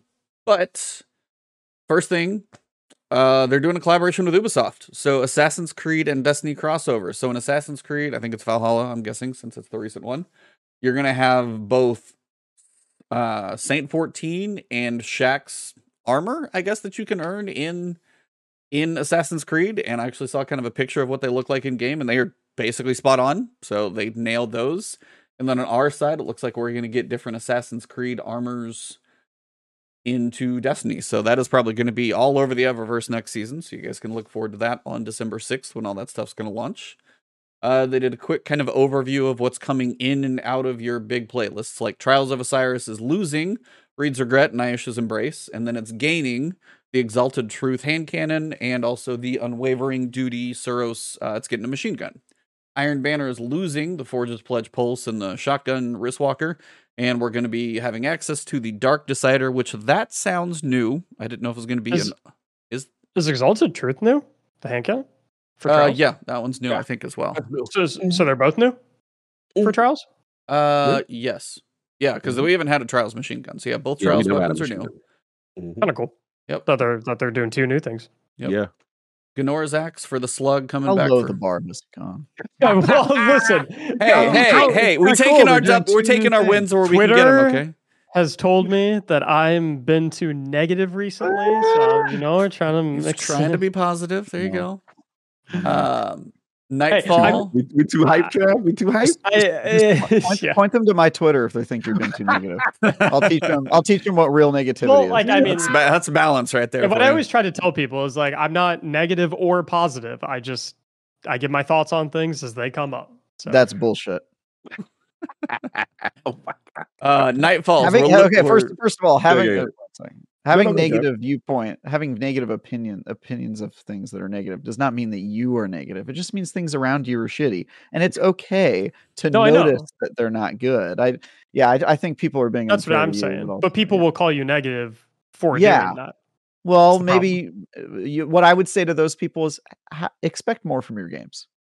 Have a little bit. You know what I mean? Like, want your games to be good. Why are you apologizing? It bothers me. It is okay to give constructive criticism. You just don't have to be an ass about it. That's It's also okay to give deconstructive criticism. It's 100% fine to do that. People are just whiners. Anyway. Nightfalls, we are losing Silicon Aroma and Duty Bound, both kinetics, and we're getting Wendigo, which is kind of a shock. And also Hung Jury. So I'll be curious what they do for Wendigo. I'm actually pumped. I'm pumped about Wendigo, but like at the same time, it feels like a nostalgia grab the same way that Mindbenders was. And so it's like I need that jury. They're gonna give us an origin trait. Let's go. Well, the problem with Hung Jury is 200 RPM scout rifles are way better than 180 RPMs in PvE right now. So like Hung Jury actually gets beat out by Night Watch, so there's like not even a point to get it. Hold on, so I'll be dusted off. What's the one this season that got the Volt shot with the Arc Scout? What's that? The new one? Tarnished Metal or Tarnished Metal? Yeah, I should be using that. So 180's got took it out. I haven't used Scouts in a while. Oh, Tarnished is actually pretty good. So 200 RPMs have been better than 180s for like as long as I can remember, just because they just have higher DPS. Yeah. Okay. All right. I will say the pursuit weapon right now, moving things around. Pursuit weapon in PvE high at end least. PvE, high end PvE, right? In PvE at least, I don't know like what the numbers are. I'm not PvP. Yeah, I'm not talking. Yeah, okay. I'm talking about PvE. No, thank you for that. Oh, time to dust off that bad. Pursuit weapon looks like a Hake pulse rifle. I'm a pulse guy, so I'll be curious how that one lands. I don't know if it's going to be a good pulse rifle, but it's still a pulse rifle that's going to have some perk choices, so I'm okay with that. Yeah. And then we go into just kind of the art. Stars and Shadows Hake? I don't know if it actually has it on it. Somebody would literally have to look right now. But or is that it's like the purple one? Mm-hmm. Yeah. But they go into basically a big idea about the update to a lot of things in the weapon sandbox, because while they're not going to tell us what's coming next season, even though we're going to cover that in the end because half of us kind of know, but Sandbox is getting some changes. Wait, we do? Not entirely. There's some teases that seem obvious, that's all. I'll cover that. Oh, okay. End. Yeah. But weapon archetype, Sandbox, big changes. Shotguns.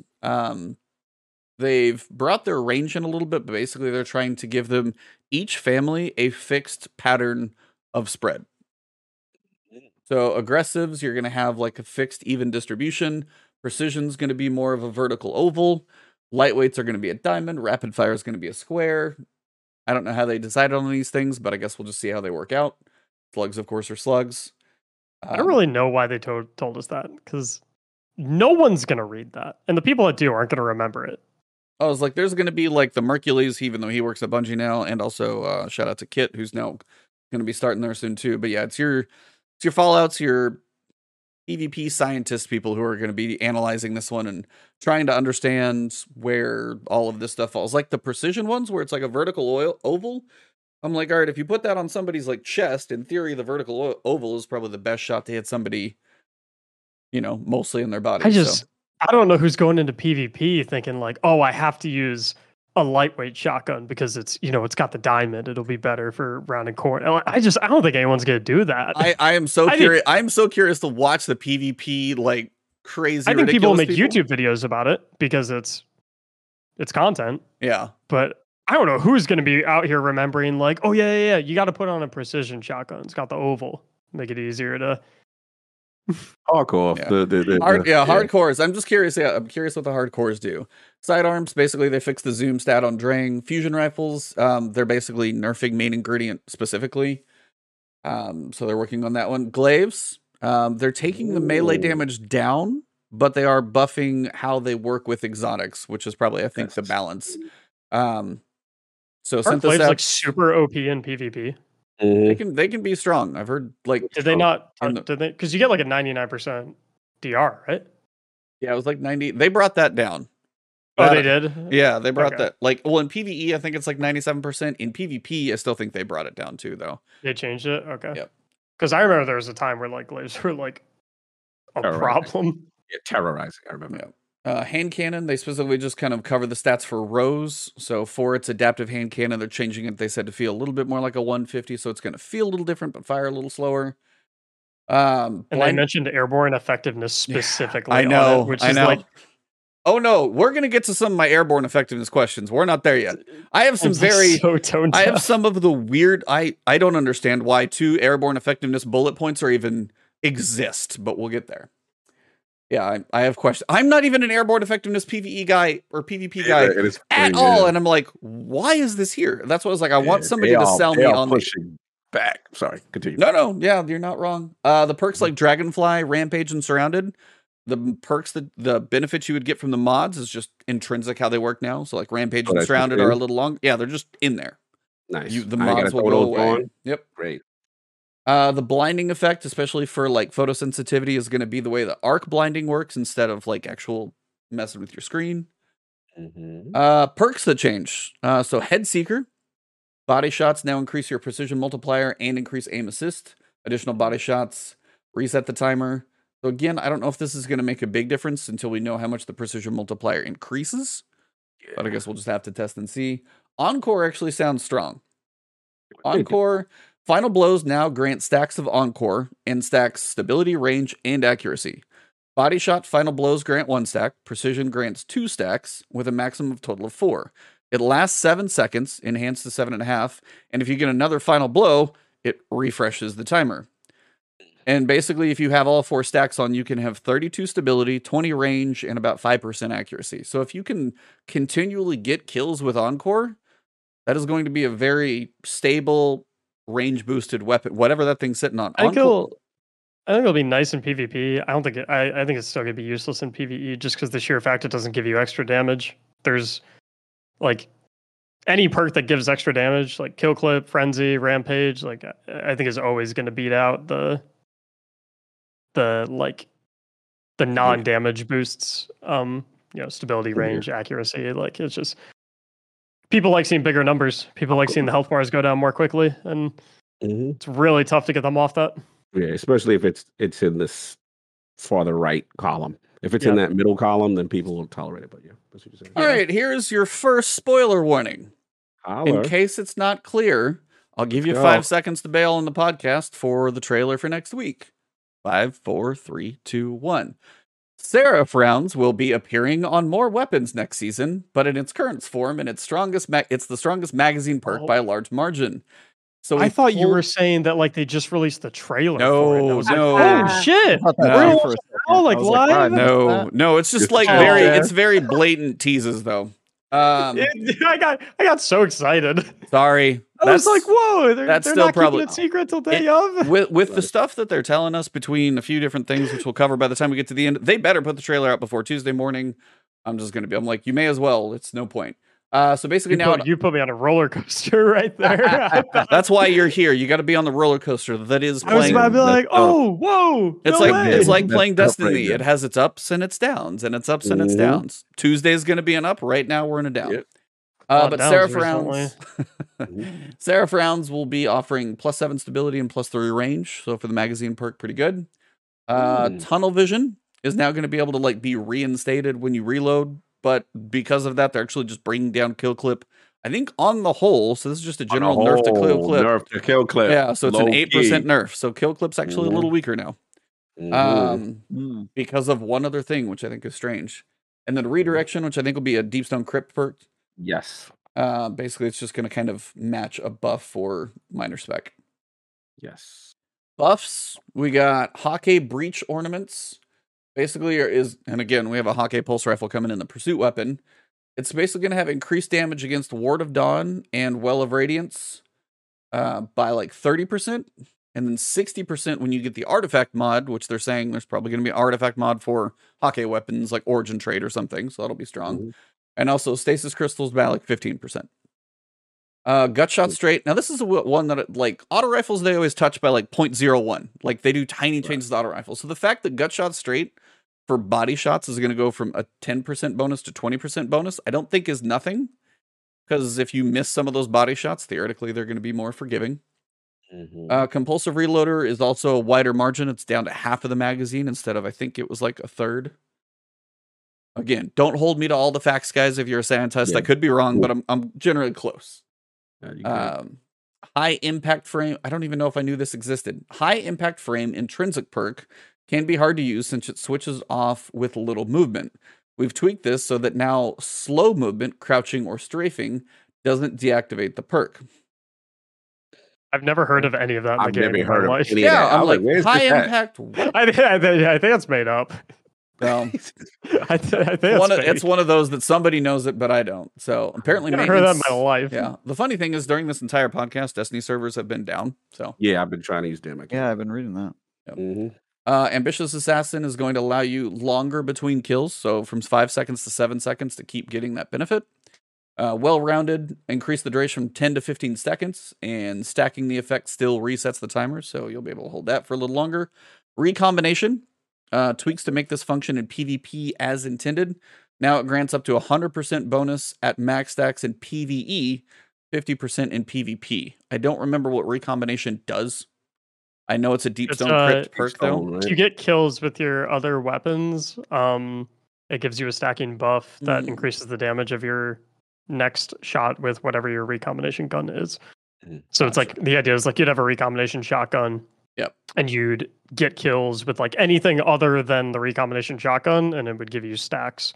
And when you would fire a shot with the shotgun, the first shot would be increased by however many recombination stacks you have. Yep. I don't know. I don't know what the original damage buff was, though. It said up to 100. I don't know what it was before. Yeah.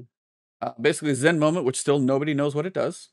Basically, it no longer deactivates on a miss. It just has a 1-second timer. So if you're missing like a bullet here or there, it's still going to kind of keep its trajectory going. Divinity will now work with rewind rounds. So if that's doing its thing, that will be kind of functioning as intended. Genesis now triggers on breaking player shields. One quiet moment, faster activation after a final blow. So if you have like a final blow, it's going to have a shorter window that you need to get your quick reload. Gun and run's going to be fixed. They've mentioned that before. Nerfs, box breathing. They reduce the damage on scout rifles. I'm like, that is such a niche case, but fine. Yeah. Unstoppable force on glaives. They reduce the damage bonus from 30 to 20%. 1-2 punch. Would you like to take this one? He's like, no, don't make me talk about it. They reduce the bonus melee damage as follows: from 3x to 2x versus most enemies with unpowered melee, from 1.8x to 1.4x versus most enemies with charged melees, and they reduce the bonus against bosses from 0.5 to 0.25. So 1-2 punch got kicked in the nuts, basically. Yeah, it's pretty much, I think it's half across the board. So against normal enemies, it was 200%. So now it's going to be 100%. And then against bosses, it got hurt a lot. So it used to be 350%. Now it's going to be 150%. Yep. I have no idea what the middle line means, though, because charged melee damage is not affected differently than uncharged melee damage when it comes to 1-2 punch. It might be talking about cross counter from Liar's Handshake specifically. Oh, yeah, I could see because cross counter with 1-2 punch is an 80% buff specifically, which is equal to 1.8x. So maybe it'll just be 40% now. Or they might be Titan Void Shield Bash might fall under that category too. I'm not sure. Those are probably the but only I know two, if that makes sense. Because like I've been doing a ton of testing with it recently because I'm making the Arc playbook video and whatnot. But I know for a fact combination blow is not like negatively impacted by the 1.8x, or it wasn't before. So I don't really know what they mean when they say like charge melees. Yeah, that'd be my guess. It's just melee abilities. We'll see. Enhanced perks, some of them are actually getting to fit a little more with what they do. Like Enhanced Unrelenting, you actually get 5 health regen instead of handling. Perpetual Motion, they basically allow you to get your stacks faster from moving. Trying to think of some of the other ones that were good. There's little changes to enhanced perks, but they just seem to fit a little bit more. Like Grave Robber, instead of reload, it's handling, which makes sense because you hit the punch and then you get the handling buff. Explosive Light, they added another stack basically with Explosive Light. So little ones that seem to actually make a little more sense with enhanced perks. And I think this is Bungie going, all right, we're going to give them like really obscure bonuses that don't really affect anything. Okay, this isn't actually breaking stuff. All right, now you can have stuff that's a little better when you enhance things. So they're opening up the gates just a little bit. Yeah. Exotics. Yeah, and then exotics is the big one. So the fundamentals perk, which is the one where you can switch damage type for Borealis, Hard Light, and Dead Messenger. It didn't do everything I wanted. Or didn't do what I wanted. I wanted to see like Arc get Volt Shot, Solar get Incandescent, Void maybe get Repulsor Brace. You'd have broke Hard Light. I know, I would have broke the game, but I would have had some fun. At least Solar gets plus 20 airborne effectiveness. Hey, there you go, big win. Messy. But Arc, basically the game it works. Is saved. Yeah, they're kind of going into an elemental capacitor now, so you'll still be able to switch. But if you're on Arc, you get more handling and a little bit of range. Solar, you get a lot of reload speed and AE bonus. And Void, you get stability and aim assist. So it's giving you a little bit of elemental capacitor paired with everything else it already does. So it's just a bonus on top. Elemental capacitor light. That's what we doing. Yep. Jade Rabbit.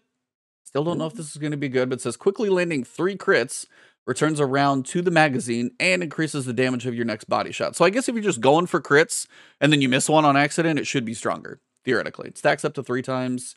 So at least it's probably it. I guess what bugged me about that before, it rewarded you missing a crit, which is what a scout rifle shouldn't do. Now, if you miss on accident, it won't be quite as painful, which I think is probably better. Nerfs. 3 weapons dominated the raid exotic weapon usage. Arbalest, Divinity, and Witherhoard by a massive margin, and Izzy's was probably close. So they're going to be doing some things. And then also the PvP exotics, Witherhoard, Forerunner, Jotun, Telesto, Chaperone. There's certain ones that stand out, so they're making some changes. Forerunner, your time has come. Yeah. So Witherhoard, you're still going to be able to do the direct hit damage, I think, but the portal on the ground is going to last for 3 seconds less. We already know about Divinity. It's going down to 15%, but you can still have the cage paired with like, deadfall, like tether or whatever. Arbalest, basically they're reducing the body shot damage, so you need to hit your precision shots. Gallahorn, this one actually kind of hurts. Galley. Reduce the primary rocket's impact and detonation damage by 25%. Wolfpack rounds are still as strong as they were. They just said it was too high of a DPS rocket. And then Forerunner. Galley. Yeah. Forerunner, they reduced the base damage from 40 to 37, crit from 72 to 67, basically keeping it reasonable. As for buffs, quite a few. Dude, I have to say, I think it's so wild that they put a graph of raid exotic weapon usage and Arbalest being literally doubled in the next highest thing, and then in the nerf section they just say a PvP specific nerf. Yeah. And then it's like, and by the way, vote for these Arbalest ornaments that you can buy next. It's like it's so. I don't know. Travis is laughing at that one. It's like because I don't really care whether or not like they nerf weapons or not anymore. Like 2016, 2017 Mac was all over that. I don't really care. I'm just going to use the guns are the way they are, and I don't really care much. And I'm happy that they're not just like defaulting into nerfing things based on usage percentages, because I think that's a very bad way to buff and nerf things. But it's like, it's so weird to me that it's like, oh, okay, Witherhoard is 12.5% use. Arbalest is at like 27.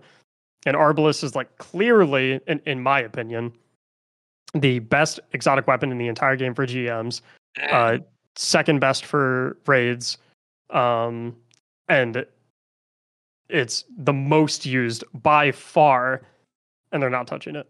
It's kind of, it's really weird to me. But then like they're destroying Witherhoard, and I'm just like, it just seems so odd. Yeah. Are you implying that there could be some potential connection with the ornament of Arbalest and the potential financial ramifications involved? I'd be called a hater. I can't say it.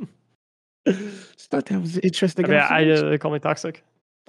I don't. I guarantee 3 months after the ornament, Arbalest is getting put in the ground. Okay, we just gotta get that ornament. We gotta get that ornament checked first. Guarantee it. They're gonna collect their cash, and then Arbalest is gonna go.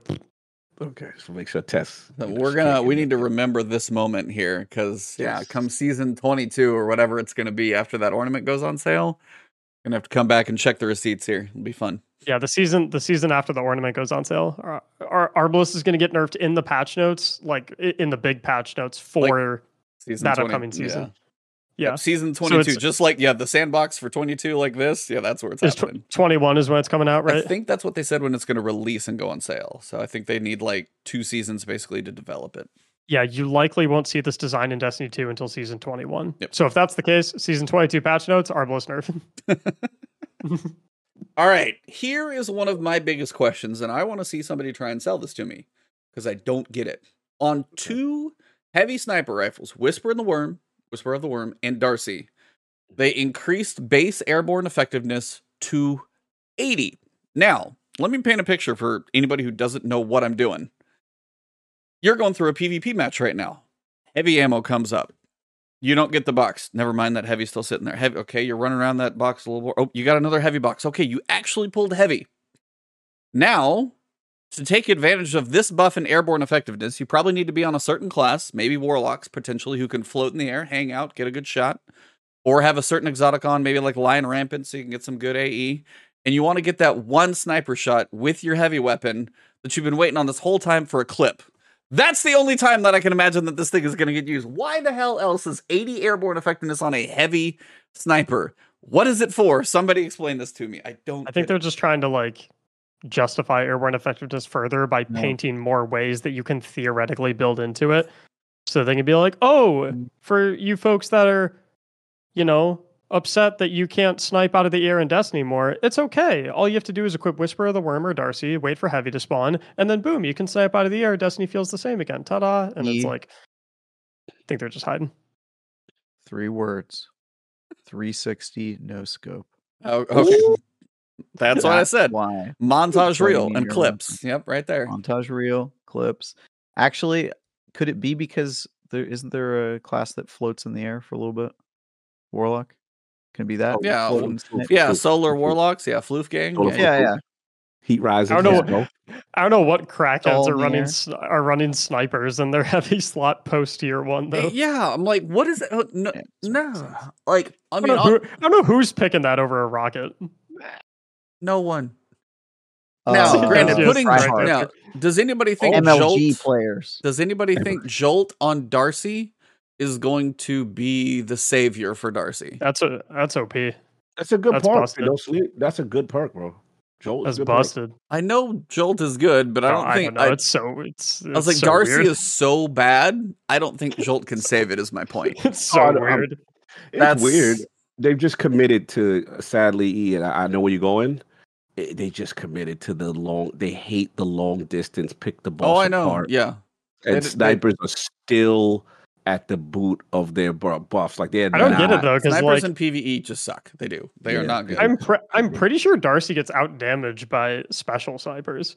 Oh, it's terrible. It is terrible. So like just make Darcy a special sniper. Like what? Why? I don't get why they're keeping it a heavy slot. It is so weird to me that like. They keep that weapon down there. Oh, but you have to have personal assistant on, which means you need that like 1 or 2 or half, whatever that 1 second like lock on is. You still need that, then you'll get it. But yeah, right. It's like a box breathing Jolt in a way. Yeah, I think the power fantasy is like as you're aiming at the enemy, you're like charging up the Jolt, charging it up, and then boom, and then you go to the next guy to charge up the Jolt to him and arc wave. Those are some good snipers, that and Whisper, man. Or you could play Arc Hunter and roll around and punch everything and. Proc Jolt every 0.1 seconds. Prospector is getting chain ammo. Yeah, Prospector is getting chain reaction, so you're just going to be able to clear out a room if you want to, but I don't know if it's great. Merciless, they said. What's chain reaction do again? Chain reaction, just when you get when an enemy dies, they explode and kill something else. Oh, yeah. It's like if you like spray that thing and let go, like just Firefly, but like grenade launcher. Yeah, sort of like better Firefly for better arc Firefly. Yeah. They decreased recoil by 50% on Fourth Horseman. Still going to be kind of niche for its uses, but yeah, you're not going to be using that in high level PvE. Forerunner in PvE. Now this could be interesting if there's like a sidearm champion mod or something at some point. Forerunner is the one place where you could actually use it because they increase the critical damage by 30, and then the grenade. What is the rock? It's the little grenade that you get from the catalyst. It's like the frag grenade. They just call it. They can't call it the Halo thing, and it's a kinetic grenade. It's not an energy grenade, so it's its own weird thing. The ammo cost to activate the rock is 6 to 4, and then they also increase the outer edge of the explosion by a little bit. So they're just buffing Forerunner in PvE. Rat King's radius is basically up to 20 meters instead of 15, so that in PvE is going to be a little stronger.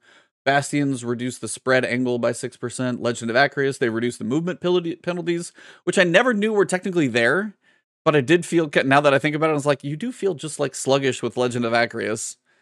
So now you will be a little faster. Quicksilver Storm, I don't know what's going to happen when we get the Catalyst and Lightfall, but it does seem like the rocket is going to go from arc to kinetic, which was a bug. But they increased the PvP maximum grenade damage from 80 to 120 and the explosion radius by a meter. Cold Heart's Arc 3.0 actually seems like it's going to get better. So they reduced the cooldown on Ionic Trace generation from 3.5 to 2 seconds, almost half. It now maxes out stability and reload speed at max damage. And then if you pick up an Ionic Trace, it actually reduces the time it takes to get to max damage. Even though they had Ionic Traces, I haven't been paying Cold Heart no mind. Yeah, I was like, Cold Heart actually might feel all right. Now, this is one of those buffs, if you ever see one, when it's a 50% buff, you know it was weak, and it felt that way. Grand Overture, 50% bonus to missile damage. It's probably still going to be weak. It's still probably going to be weak, but yeah. Xenophage gets a kind of an odd split of damage between explosion and impact. Now it's a bit of both, but overall damage is going up by about 5%. And I'm like, hey, if you're not nerfing Xenophage, I'm fine with it. Let's see. I think they should just take it back to its old state. Like, I don't even know why they nerfed it in the first place. It was not overpowered by any stretch of the imagination. It's like, I don't really know. I wish they would just take it back to what it used to be. Yeah, because it felt like a decent weapon to use, and it wasn't like busted. It wasn't a top tier DPS weapon by any stretch of the imagination. So I still don't get why they dropped it down so much. Let's see. Yeah, the Lightning Storm from Cloud Strike can hit the Divinity Cage. Worm God Crest and Winter's Guile reduce their maximum damage multiplier from 7.5 to 3.5, so that's massive. Salter Greppa's fault. Of course. Exclusively. 100% him only. Did watching him beat GM Glassway in like under 6 minutes, just worm godding everything, is wild. Yeah, gotta stop that fun. Yeah, that's him. Yeah, it's actually sweet. Gerfalcon, they gain volatile rounds when exiting invisibility instead of a damage bonus. And then when executing a finisher while invisible, this exotic now gives nearby allies an overshield. So I think it's volatile rounds instead of a damage bonus when the invisibility happens. Yeah, so that's actually going to be probably the strongest Void Hunter exotic for rating, to be honest. I actually, like, literally when I read that patch note, I added like a video to my schedule to make, because like I think this is going to be such an impactful change. Because you'll just go Stylish Executioner on Void Hunter, and so you'll start your invis chain, you'll dodge, you'll throw smoke bomb at your feet or whatever, and then you'll start shooting your gun, which will exit your invisibility and give you volatile rounds. Your volatile rounds will stick onto targets, you'll kill those targets, and then since they have a void debuff on them, Stylish Executioner will re-invis you, and then that loop just permanently keeps rotating. So I think this is actually going to be ridiculously strong for solo player. I can see that big. Jeez. Solo players, I think it'll be amazing for the Lightfall Day 1 raid. I don't think it's going to be as good in GMs, because GMs you're not killing quite as frequently. Yeah. You want to go more defensive stuff typically there. But I think this will be the number one hunter exotic in raiding. Like by a pretty sizable distance as well. Heard it here first, everybody. Unless Season 19 drops a banger, go grab that thing. Things to look forward to. I mean, if the hunter exotic trend follows, whatever exotic we get in Season 19 will probably be disabled. Fair point. Same way that Blight Ranger and Gerfalcons were for when they got introduced. So we'll probably be safe. Things to look forward to: a heavy weapon damage rebalance, tinkering with bringing some less effective options up and some outliers down. Basically, what's the Lightfall DPS meta? Nobody knows. A large rebalance of airborne effectiveness stat. Mercury specifically addressed this on Twitter. Making primary ammo weapons significantly more accurate while airborne without any investment in the stat. Think Icarus level before Season 17. Making some tweaks to shotgun reticles, and then a pass at adding subclass 3.0 verbs to several weapons. There are currently 7. So I'm guessing that's like Sunshot, for example, is a primary one. Risk Runner would probably get like Volt Shot. So you've got certain ones I would imagine they're tweaking to go along with their verbs. That would be my guess. I didn't see that section when I read this originally. That airborne effectiveness point, like, I don't know what future means in this context, but like, that needs to come like now. I was going to say, like, it's probably as fast as they can get it done. Hopefully with the ranked playlist reintroduction, because like that could do a lot of good. I think it's fine to not be able to like have good airborne effectiveness with one hit KO weapons like shotguns and snipers. Like you can maybe make that argument, but like primary ammo weapons have been feeling so crappy, and I think like saving that could like just make PvP feel infinitely better. Thoughts? So it's like anything that is all of the buffs and nerfs outside of change to invisibility, which is they're basically going to change the range of the radar functionality while you're invisible. Interesting. But outside of that, Travis, like, you got any thoughts on anything? Any exciting high points, low points? This I always wait to play out at this point because I've tried to comment on how I thought things were going to feel, and I'm wrong like 70% of the time. So I'm just going to wait and play it. I'm going to play it in. I'm going to play it in the game before I make any assumptions. But I will say, I respect that. I got the Iron Lorn title. Holla! Let's go. And it was a thoroughly unenjoyable experience. I gotta say, the Crucible Sandbox right now feels. You told me, bro. Yeah, it feels very bad. I know. I was messaging you guys on Twitter about it. I was just like, why is this so? Why is it anyway? I'm the Crucible refresh, the ranked playlists, all that stuff could not come soon enough, my friends. That's all I have to say. Because I want. If I don't like Crucible, I mean, what are we even doing here? What are we doing? This is the reason I've been playing Destiny all this time, is so I can dab on some people in my cool loadout. So yeah, I'm going to take a little break from Destiny until we get the new season. When is that? Next week? Is it next week? Yeah, 5 days. God damn. Yeah. Just when I think I'm out, they pull me back. Yeah, they got you. Got your $10. Yep. Yeah, well, I mean, none of us here are buying $10 season passes. Let's be honest. Oh yeah, I already bought the $100 Lightfall thing. Are you kidding me? So, yeah, of course I own all of that already. Ago. Well, right, but they get your $10 one way or another. Yeah, they find a way. They get you. I feel like they get 6 or something. How much did I pay for Witch Queen? It was 80. It was 80. You didn't pay extra for the dungeons, but you paid normal for the seasons. That's the difference. Your dungeons were just in the package. I'm wondering what the heavy weapon Lightfall DPS meta will be, because like that patch note screams like obvious linear fusion rifle nerf. I don't know how they touch rockets, because rockets are in second place right now, and I'm wondering that'll be interesting to see how things get shaken up. To see if like we go to like a GL meta or maybe like a machine gun meta potentially. I would love a machine gun meta. Bring me machine guns. I am there. I know it for like 2 years. I know they've been trying to bring machine gun meta, guys. It's coming. I'm telling you, they have been trying to bring those up forever, and they just can't seem to get there. We got was Overload. They're like, here's Overload. Shut up. The difficulty in like bringing forth a machine gun meta is you can't really justify having machine guns be like the number one DPS option because they also have the most ammo. So the only way machine guns can really be the meta is if these DPS phases are like 60 seconds long, and you need like a DPS meta where like you need to pick a weapon that has endurance rather than burst. So I'm wondering how they tinker with that. But I think linear fusions are definitely going to get hit pretty hard because they are like, they're mountains above everything right now. Yeah, I was like, I can see linears coming down, especially as easy as Taipan is to get. It's a literally free gun for the world.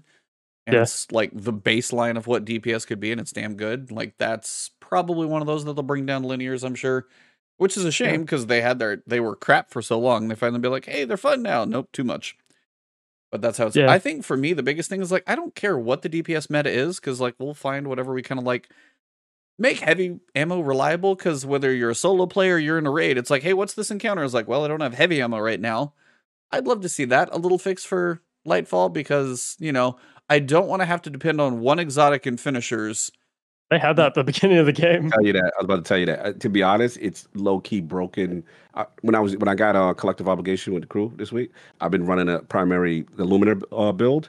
Bro, I'm swimming in heavy bricks. So that buff that they did with primary exotics generating the the scavenger perk, the finder perks, or ammo finder. Yeah, it's ridiculous. It's linear fit. I'm like lit it with purple. I was Pac-Man during every after I go through the phases with Rogue. So yeah, it's a little way skewed that way. But I agree. If you're not using there's just some inconsistent moments, and I would just like to consistency, I guess. Like, because there are times I think you brought up a you're good point. Like, it's really annoying that like I think Aeon's is way too strong to the point where like Bungie either has to design things around it, in which case you have to have it equipped, or you're going to suffer, or they don't design things around it, in which case you're just spewing heavy at every single thing 99% of the time. Your other two guns don't matter. Yeah, like your ammo economy for your like for a third of your weapon should not be based on one exotic piece of armor. That's not because then you're going back even farther, and it's like we're already tired of champions, we're already tired of certain things that we got to use. Don't tell me to use one piece of armor in a raid and basically screw over every other exotic. So that's always annoying. Hunter invisibility is basically when you're invisible, the outer ring, not the two wedges, but the outer ring, you will not be able to see that radar information, which caps you at 24 meters. And they're basically saying this will kind of basically take away the information you've got of where players possibly could be. Because that 24 to 64 meter range, you get no information outside of that. So you've got close information, but not ranged information. I don't know. I don't know if that's going to matter if somebody can still see me pop out and they're invisible and they snipe me, but I guess we'll see how it goes. I think I'm happy that they did a nerf that, because it's a huge problem in PvP, and I'm happy they did a nerf that doesn't destroy it in PvE. I think it's interesting though that that the way they nerfed it was instead of taking away some of or like making, because typically when they nerf stuff, it's like, okay, your potency becomes less because you can't do this anymore. So like, you know, maybe they make you appear on the radar permanently even when invisible, right? But instead they decided to say like, okay, there's now a consequence that you have to face for going invisible. And like you said, I don't really know if it's going to fix it, but I hope it does, because I know PvP players have been having a very unfun time with invisibility. Somebody said Gerfalcon's and a Void Sniper. I'm like, oh god, don't. Oof. Next season, that just sounds like it's going to be rough. For this season's mods, I'm going to just read this, and you guys can let me know if anything sounds fun. In season 19, it's time to give a little love to Stasis, since how many of us called that, by the way? Art 3.0, Solar 3.0, Void 3.0. I wonder what's going to happen in season 19. Little love to Stasis. Not really shocking, but kind of expected. Anti-champion is going to be hand cannon, scout rifle, bows, pulses, autos, SMGs. They're also going to have unstoppable grenade launchers, which I don't remember that, but it's okay. You got Lucent Finisher. It was back when Anarchy was super OP. Oh, well, it was in the Breach and Clear season. Well, that's coming back too, so we're getting to that. A version of that's coming back, but it's based on the Lucent Finisher mod for heavy ammo. So they just talked about what I mentioned. Since they don't want to make it consistent, they'll make it a mod. Sorry. They're including a version of Passive Guard that works with glaives, because before it was Passive Guard with swords. So if you had a sword on and equipped, you were pretty hard to kill. They're going to do that with glaives. And also a reprisal of Breach and Clear that is designed to interact with Void. I have no idea what that means. Wait, can I back up for a second? We getting all of these anti-barrier mods for all of these guns. That seems like anti-champion. Anti-champion. Oh, okay. I thought it was anti-barrier. I was like, okay. Like it could be scouts and bows. Anti-barrier? I was like, where's the overload? Six anti-barrier guns, unstoppable grenade launcher, and for overloads, good luck. Okay, got it. My bad. Exactly. Continue. Continue. I read that wrong. They did. I also think it's funny that they said we're going to give a lot of love to Stasis, and then they said we're going to do a reprisal Breach and Clear that's designed specifically for Void 3.0. yeah. Like that doesn't seem very Stasis friendly. Can you imagine, since we have the Seraph weapons coming back, if they had like Warmind cells, but they were Stasis cells? Oh, that would be hilarious. Oh, and they explode and they freeze everything? They explode and freeze everything. That's gotta be cool, though. That'd actually be kind of sick. And then you make like stasis crystals that you could pick up for all those like buffs people are doing. Oh, you talking, Bill? You talking fun? You know? I mean, this could be fun. This could be fun. I don't know. Relax on all this fun. I'm sorry. It's too much. Too hopeful. But I mean, that'd be cool. Like, what if you equip a mod and all of a sudden Warmind cells cause stasis explosions instead of the other? Gotta look at the analytics. That would actually be sick. How many bosses got wiped too quick? Relax. I mean, just saying. That's funny. But they said they are trying to experiment with some mods that don't follow their usual patterns. That could have been my most exciting sentence of this entire TWAB, because I am so tired of like the same format of the artifact for like 12 seasons. I'm like, mix up the season pass, mix up the artifact. I know they got their like, this is what works, but need a little, but they got some interesting ones. They said, be on the lookout for artifact mods for the chest and leg, then grant bonuses to resiliency and mobility. That'll be interesting. We also have a helmet mod that grants additional airborne effectiveness. They are leaning so hard into airborne effectiveness. It's you gonna eat this airborne and you're gonna like it. The monochromatic vegetables that we told you is good. Yeah, definitely eating your vegetables. The monochromatic Maestro mod in the class item slot rewards you generously for using weapons and subclasses that match their damage types. No idea how name. Monochromatic Maestro. I don't know. who named that mod? Somebody was just going for alliteration more than anything, I think. We've even got a mod aimed specifically at solo players. Hello. Which should be very useful in tackling those lost sectors to get just the right rolls on that exotic you're looking for. Hey, the fact that they have a mod for solos, I'm like, all right, you're thinking outside the box a little bit. That's actually good. I hope it's not just like increased percentage of exotic drop in lost sectors. It's just alacrity that stacks on with alacrity. It's just alacrity of a different name. For the three designs for Arbalest, it's Synthweave, right? We're going Synthweave. I'm going Synthweave. Because we got Historic, Black Armory, and Synthweave. Synthweave is kind of fire. Yeah, that's like very expungy, very seasoned of the splicery. You know, I mean, I got an outfit to match the Historic and the Black Armory. That color pattern just goes hard. Yeah, but now it can't. Synthweave is. Yeah, it's kind of tough. Very light foliage. I wish it had the scope of the most recent one, though. Yes, that scope is nice. The circular scope. Yep. I'm sad that all three of the designs have the. Well, maybe maybe they'll mix that one up. Maybe they were just going off the base model first, and the scope was minor thing. So that's a good point. Yeah, they can always tweak it. Yeah. So we got to vote for these three. Yeah, it's not coming out for a year after all. Yeah, it'll be a minute. The email is going to come out on December 5th, basically alongside your highlights for the season. So look for that on Monday, and you'll be able to vote for looks like about a week, something like that. What you going with? Everybody's going Synthwave? I'm going Synth because Black Armory looks like a shader. I mean, it literally looks like the Jarmenica. It looks like the Jarmenica shader, like the black and red one. You do. While Historic actually looks kind of cool and ornate, just Synthwave feels better on Arbalest for whatever reason. I don't know. It's just, and you got like a cool purple fuchsia railgun. Yeah, it's like I think Arbalest 2, it has ornaments already in the game that kind of have a very similar color pattern to Historic. Yeah, and it doesn't have anything that looks anywhere near Synthweave in any capacity at the current moment. I would be happy that being my primary. Yeah, no doubt. I think it's consensus. And hey, it's a kinetic weapon. It's your first weapon, so when you're looking at your character, you'll be holding it. So I'm good. I'm going with the light. Oh, that actually looked crazy in the character menu. Character preview screen, right? I didn't even think of that. Yep. Woo. Oh yeah. I'm with you. But yeah. People want Black Armory though. They fighting back. They like that Black Armory. Okay. So last thing. Give them a bucket of paint. Same thing. Yeah. So this is where if you want to tune out now, thank you, Mac, for being here. It's at MacticsG1 on Twitter. Go find him on Twitter, Twitch, YouTube, all that stuff.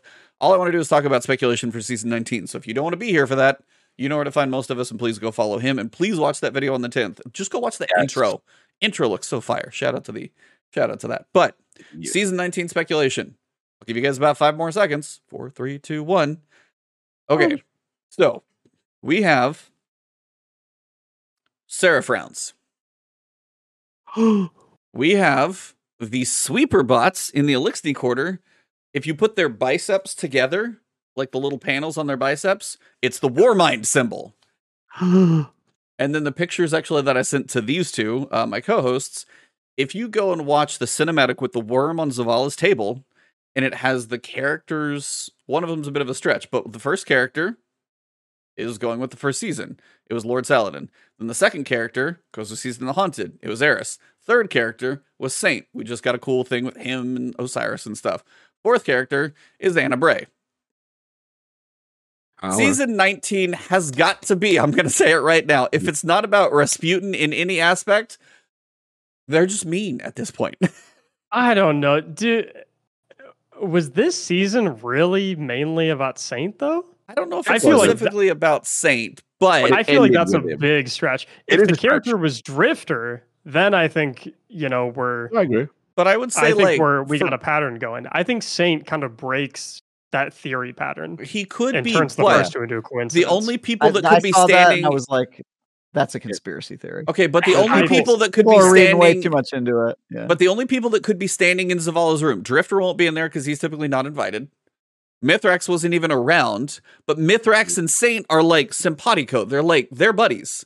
Yeah. Well. So that's the closest you're gonna get. I know it's a stretch. It's a stretch. It's a stretch. It's a stretch. There's no doubt. I'm not arguing the stretch, but I'm just saying the Warmind symbol on the sweeper bot biceps. Now that screams Rasputin. That and also you've got. Gotcha. You're the guy with the Bible who's like, I know what day the Earth's gonna end. Wow! Wow! Let me tell if you've ever wondered if Travis escalated something quickly, this is one of those moments.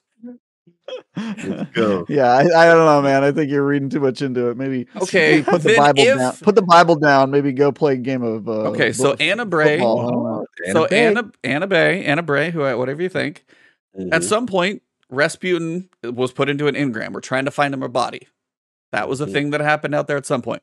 We haven't talked to Clovis in a while, who ran all the exos, trying to make him a body. Deepstone Crypt. We're going back into Deepstone Crypt for the raids. We're going to be running that one for all the crafting. Vex. We're like, hey, what's the new dungeon going to be about? Feels like Vex is due. Now, Vex are part of what helped create, right? Vex were part of the things that helped create the exos. All of those things. Come on. Yeah. I know. I need my tinfoil hat on right now, but I don't have one. To be clear, I think you're right that it's going to be Rasputin themed. I think we're going to get Rasputin in a sexy exo body, etc. I just think that specific one that you cited is bullshit, and people are just looking for too much stuff. That's all. I just think that specific point is you already had enough evidence. You already had the sweeper bots. You have the Seraph rounds. You didn't need to throw in the why is the body sexy? Yeah, you didn't That's Travis's thing. He's got to make it sexy. Well, it's going to be sexy because Destiny's been barreling toward being a dating sim for years now. It's coming, boy. We already have characters making out and playing. It's on now. It's on. It's sexy. I'm sad I missed that part of the conversation. I'm sure that's how we opened with it, and I was looking forward. Wait, who's making out other than? Well, you missed it. You missed that. Osiris. Okay. You know you're talking about. Yeah, right. No, but who other than them is smooching? I mean, they've been flirting. They've been flirting going on. I guess Shax and Marisov, right? Shax work, but Kydal be going hard. Kydal be going hard on that Zav. Kydal and Zav. What? Zav, bro? Oh, dude. Bro, she hurt him on the shoulder. Dude, are you serious, dog? Trauma? Oh, that's right, never mind. You're right. No, season of Tinder. That's on me. I didn't know. I was going with the program. You got me. That's irrefutable. That's a lot better than this cutscene conspiracy. I'm on board with that one. Yeah, you didn't see the ghost message from Kydal that said "you up." Yeah, you didn't see that. It's in the lore, bro. Read the lore. Dude, it's in the Grimoire, Volume 4. Open it up. There's a page that just says "you up." So if I'm understanding correctly, yeah, there was more than just us defeating Kydal's champion that went into Zavala's decision to team up with her. Oh yeah, of course. The right of proving. That is a mountain that he is ready to climb that mountain. The right of proving has extra context now. The right of proving had nothing to do with us improving grounds. He wanted to see what could Zavala. Could Zavala satisfy the requests of Kydal? Who's the real champion in that video? Bro. Yeah, dude. It was more context. You just missed it, man. It's deep. You know what? Actually, I take everything back that I said. Destiny's a great game. We're perfect. Keep going, Bungie. Stay on course. Anyways, Zavala's gonna see what those tusks can be good for, and if I get one kiss a season, I'm gonna keep buying. For sure. Salute. That's got to be. That's I was like that better be mostly platonic. Otherwise, Zavala's climbing quite a mountain. We'll just have to see. These characters have been horny, haven't they? Oh, all are you kidding? I mean, they're all locked up in the Lost City, and they got to be all like.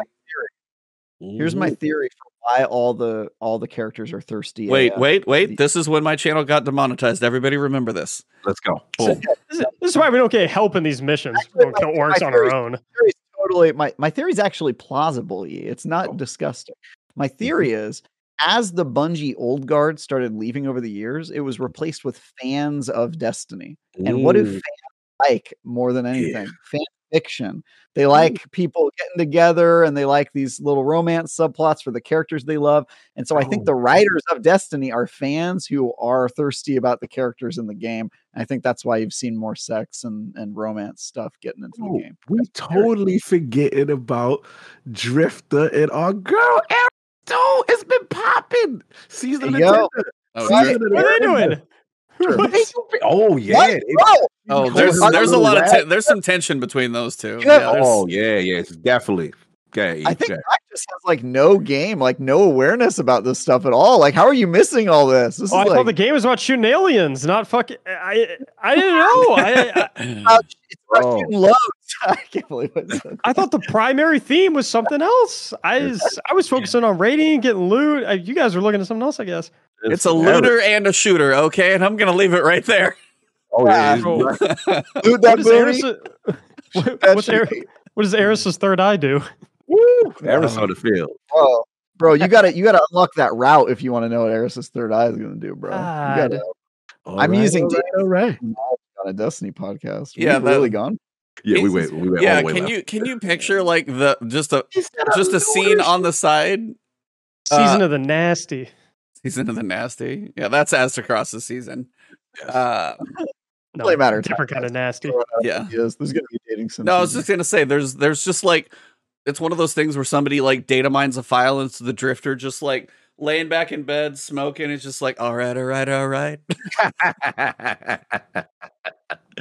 Listen, man, things are going down, man. Okay, well, this turned a whole different way to finish up this podcast. But thanks for being here, sir. Yes. I don't have anything. Is there anything else you guys want to say before the season comes? Because it comes on. I gotta say, stop saying that word. Bring a sword. Yeah, y'all ruined Destiny for me. That's my closing statement. When you play Destiny for fashion, it's called Drestiny. When you play it for romance, it's called Undrestiny. There you go. True. There you go. Well, we ruined MacticsG. Thank you for being here. We may never see you again, but it's been nice talking to you for a little bit here. I'm not making videos anymore. He's gonna start an OnlyFans and be like Destiny OnlyFans cosplay. Apparently, I was focused on a very small subsection of the game that was not important. You guys are looking at the main storyline. Yeah, true. I mean, we're at least reading between the lines. That's for sure. No, seriously though, it's actually been fantastic having you on, getting to know you. And it was kind of short notice to bring you in, but yeah, as we get to the end of the show, now is kind of the time where the floor is yours to let people know what you got coming up, where they can find you, what your just everything. If they didn't, they missed the opening for somehow, but yeah, the best place to find you, see you, and what to expect, and tell everybody where all that stuff's at. So the floor is yours. Yeah, I mean, I would say YouTube is kind of like my avenue for everything else. If you find my YouTube, you can pretty much find everything else, my live stream. But I would say like YouTube is my primary spot. Nice. I think you have MacticsG1 under my name, right? I think on my Twitter. I think if you type that into YouTube, I think my thing will come up too. That or just Mactics on its own. But yeah, I mean, build videos, probably the primary thing. PvE stuff, educational guides, the main kind of stuff. So that's up your alley. Sweet. If it's not, might not want to watch me. probably wouldn't bring a lot of value to your Destiny content consumption chain. But good. Salute, man. Good to have you in. Yeah. Good to have you. Great content, good educational content, and yeah, man, it was a lot of fun. I get a chance to talk. But yeah, what else is going on with you, Trav? I know you've been super busy. What's been going on? Do you have any more reviews coming up? Or are you actually free? I do. I've got a review. I finished it already, but the embargo doesn't lift until 8 days from now. It's kind of far away. It's a game called Choo Choo Charles. Oh, is that like horror train thing that I feel like I've seen a picture of? Oh my god. Yeah. It is a survival horror game where you are being hunted by an evil Thomas the Tank Engine. Yep. He's a choo-choo train named Choo Choo Charles. I reviewed it. My review goes up in 8 days. I can't talk about it, but I was gonna ask, is this gonna raise or lower your average for the year? I'll just leave it at I reviewed that game, and my review goes live soon. So you can see that at some point. And then I'm doing a bunch of preview stuff. I also can't talk about. I'm flying to San Diego next week for some stuff. And nice. Got things going. Also, I don't know, when was the last time we met, did I talk about my Goat Simulator review? I think that was my last review. Oh, yeah. I'm not sure if we talked about it. Yeah, okay. Mm-hmm. That's it. I'm chugging along. Yeah. It's good times. Nice. Cog, how many podcasts are you recording before you take a break? You got like 14 to record before you take some time off? Yeah, I still got a time.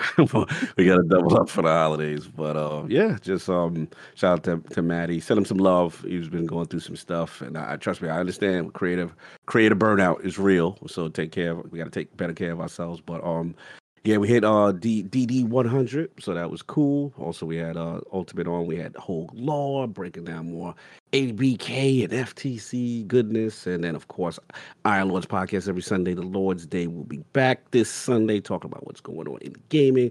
And appreciate the love at lordsofgaming.net. Everyone's been sending me some real positive feedback from the team, so that's really cool. Shout out to everybody in the chat. A lot of fun. I see the clan up in there. Everybody having a good time, which is always good to see. Good to see Travis here.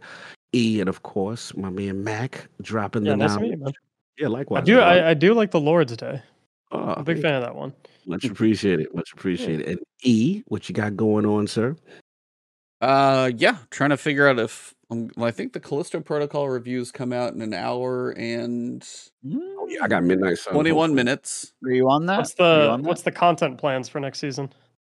Oh, for me, literally, so Dungeon Guide is literally as soon as I can get it done. That is number one. I've literally already got an ad I know that's going to go with that, so that's literally my priority. Of course, breaking down how the season loop works, what the season guide is.